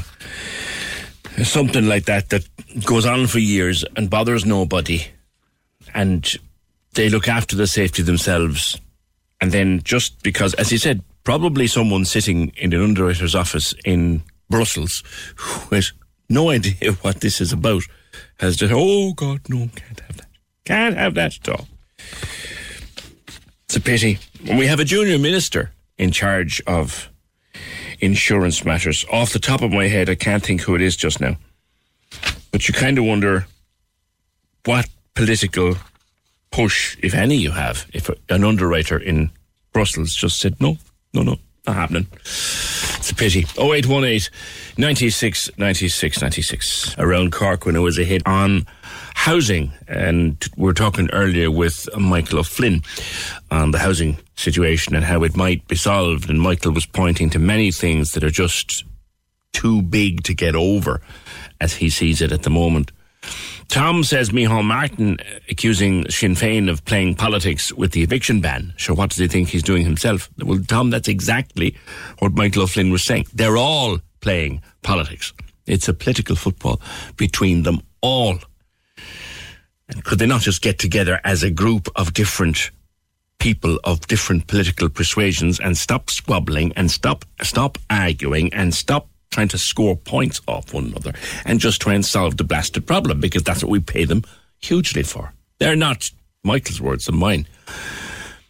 Now, we were talking yesterday to Jennifer about her son, and it was in the context of the passing away at the weekend, sudden passing of Father Canon Mick Murphy over in Ballyfihan, and she told a lovely story about how her young lad wasn't baptised and then went to school and then announced that he wanted to celebrate his Holy Communion, and, well, Jen had sort of said, had made no plans for this, as it were, so she wanted to find out how he'd go about it. He had to be christened. Father Mick christened him, and 'twas a lovely thing. And he'd having his communion and all that.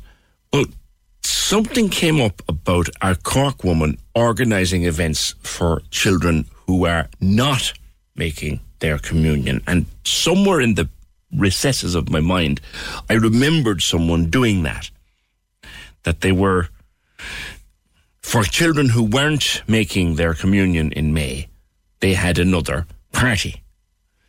Am I good to go to Kaz yet, lads? Oh, well, I couldn't for the living life of me remember who it was, but I knew there was someone doing it.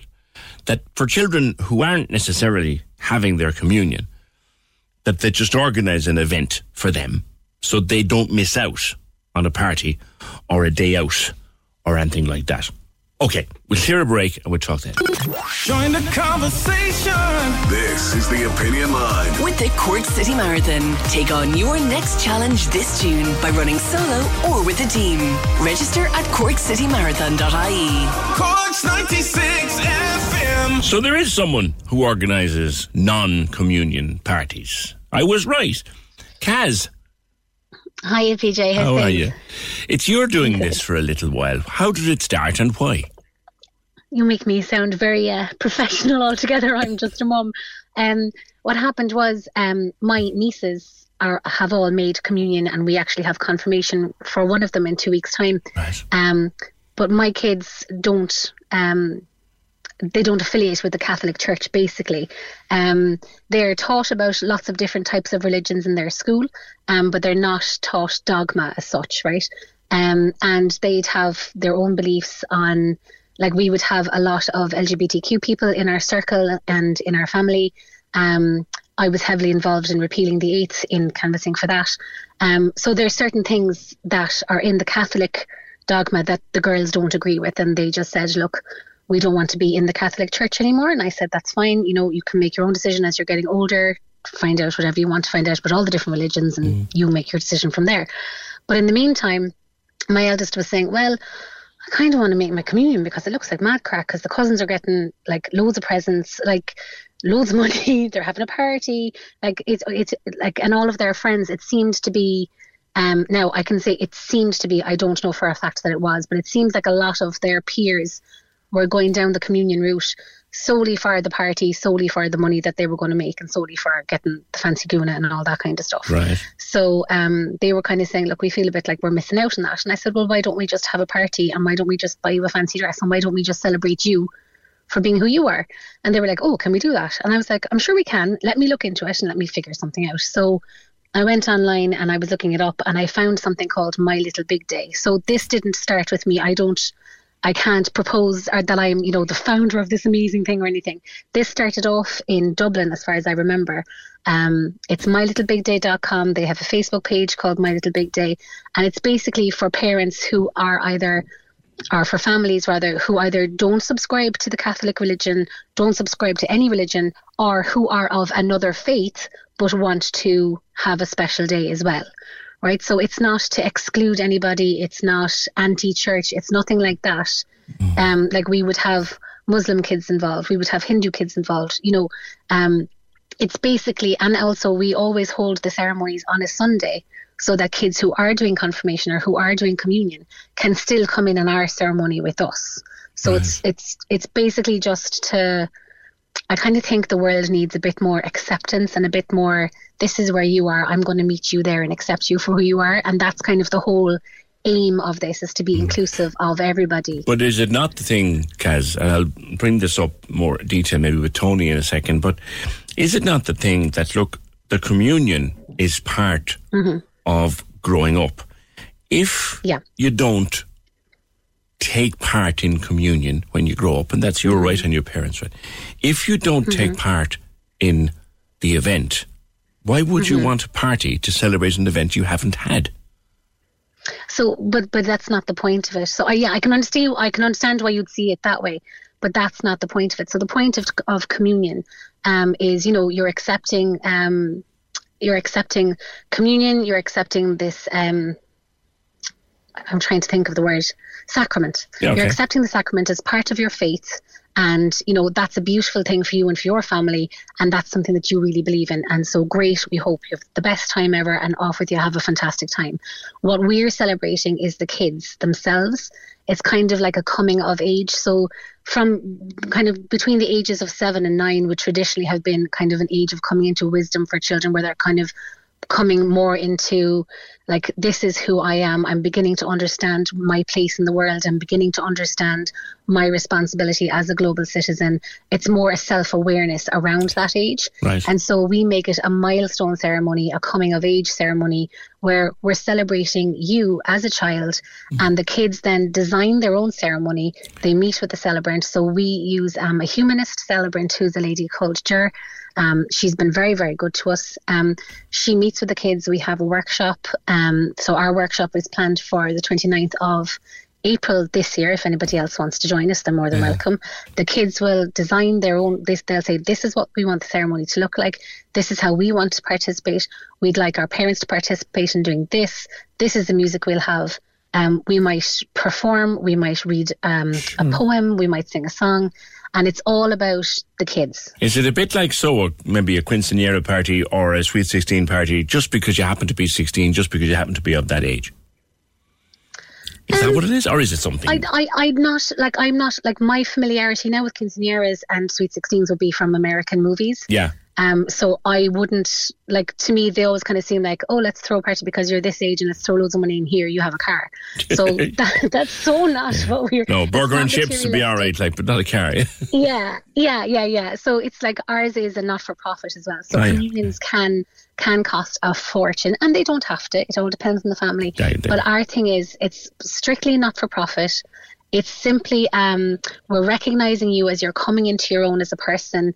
I think for me, maybe this is because this is the way that my mind tends to go. I would be very much interested in tribes of Africa and that kind of thing, and how they would have coming of age ceremonies and that kind of thing. You have a very holistic view of life, Kaz, from talking to you. Everyone is under your one roof. Stay there. Let me bring in Tony O'Donoghue, who's helping you with this thing. You are the founder, aren't you, Tony, of My Little Big Day? And we may have spoken before, I believe. I think we did indeed, PJ. And just it's actually myself and my wife Sharon were the kind of co-coordinators. And I'd just like to say hello to Kaz. It's my first time hearing her voice because we've been in touch with each other many times online. Okay. Let me just put to you the question I put to Kaz about... parents of communion kids, shall we say, right? Mm-hmm. The communion is a huge part of a child's life when they reach 8 or 7 or 8 or whatever age they do it now. Yeah. But it's kind of like being in a club and you celebrate that occasion with the club. But if you're not a communion kid, you're not in the club. Is that an unfair... comment? Well, you see, almost all children around that age reach what's called the age of reason. In other words, knowing right from wrong, and that's the particular sacrament that's celebrated within the Catholic Church. So, for it, if you do wrong, you go and you do your first confession as part of the sacrament. But we're raising our kids in a different way, and just for the particular ceremony that we have, what we were saying to parents is, what we look at the ceremony is, we're raising our kids that, right from wrong now. So it's the same. You've reached the age of reason, and, try to be your best self. And if you do right from wrong, if you drop the ball and do something wrong, try and put it right yourself. And, it's kind of saying you're responsible for yourself, and so try to be a good person. And if you're not, try to pull it right in the best way possible to be a good friend. And so, I mean, that's the kind of difference. I mean, all children are in that, all children reach the age of reason about the same age. It's not exclusive to the Catholic faith. And like I said, it's just we're not part of the Catholic faith.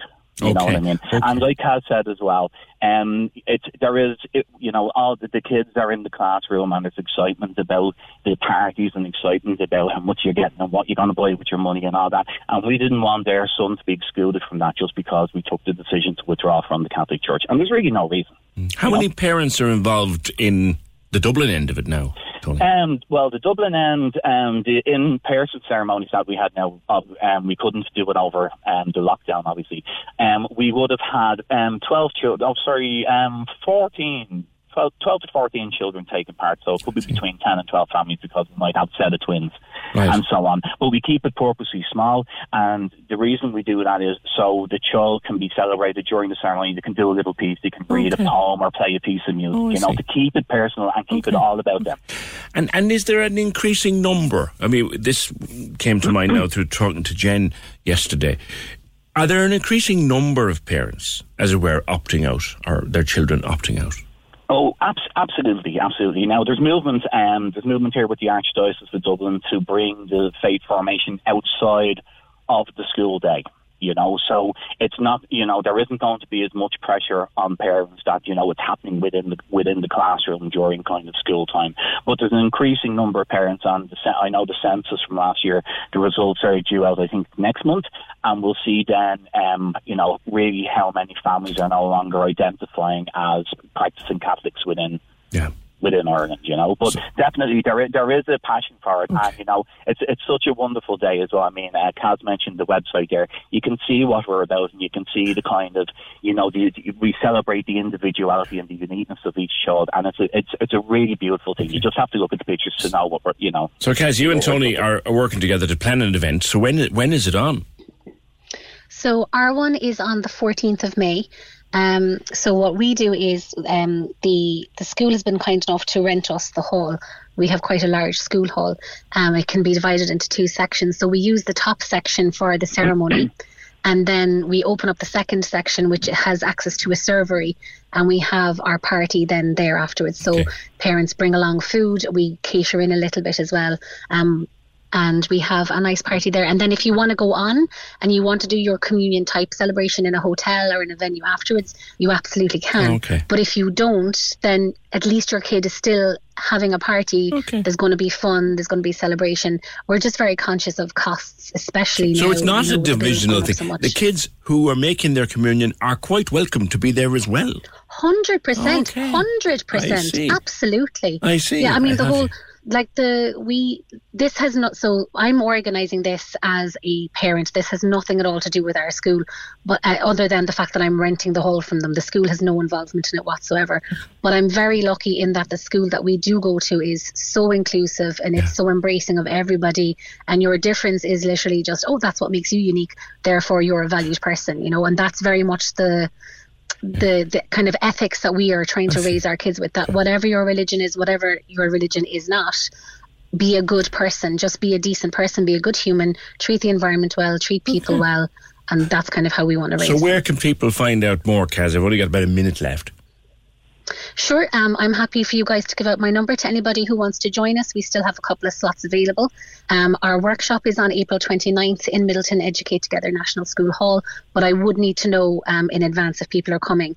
And then our ceremony is going to be May 14th, again in the Middleton Educate Together National School Hall. All right. If anybody would like to get involved in that, we'll put them in touch. And thanks to Kaz and thanks to Tony O'Donoghue from My Little Big Day, along with his wife, who are helping Kaz to put this together. It's a whole new concept on me. But there's a lot of people opting out. But there's a party for their kids too. I think it's nice. I do. Programme edited by Emer O'Hay, produced and researched by Fergal Barry. Thank you for joining the conversation in whatever way you did. I'm not here tomorrow. Be nice to Paul Byrne or he'll turn on you. I'm only joking. And have a lovely St. Patrick's weekend. I'll talk to you Monday just after 9. Join the conversation. This is the Opinion Line. With the Cork City Marathon. Take on your next challenge this June by running solo or with a team. Register at corkcitymarathon.ie. Cork's 96 FM. Flexibility is great. That's why there's yoga. Flexibility for your insurance coverage is great too. That's why there's United Healthcare Insurance Plans. Underwritten by Golden Rule Insurance Company, United Healthcare Insurance Plans offer flexible, budget-friendly coverage for medical, vision, dental, and more. One of these plans may be right for you if you're, say, between jobs, coming off your parents' plan, turning a side hustle into a full hustle, or even missed open enrollment. Want more flexibility? Find out more about United Healthcare Insurance Plans at uh1.com. Hey, it's Danny Pellegrino from Everything Iconic. Ready to upgrade your style game without blowing your budget? Check out Quince. They've got all the good stuff, shirts and polos, activewear, and fine leather goods, all at 50 to 80% less than other high-end brands. And the best part? They're all about safe, ethical, and responsible manufacturing. Get that luxury vibe without the luxury price tag. Hit up quince.com/upgrade for free shipping and 365-day returns on your next order. That's quince.com/upgrade.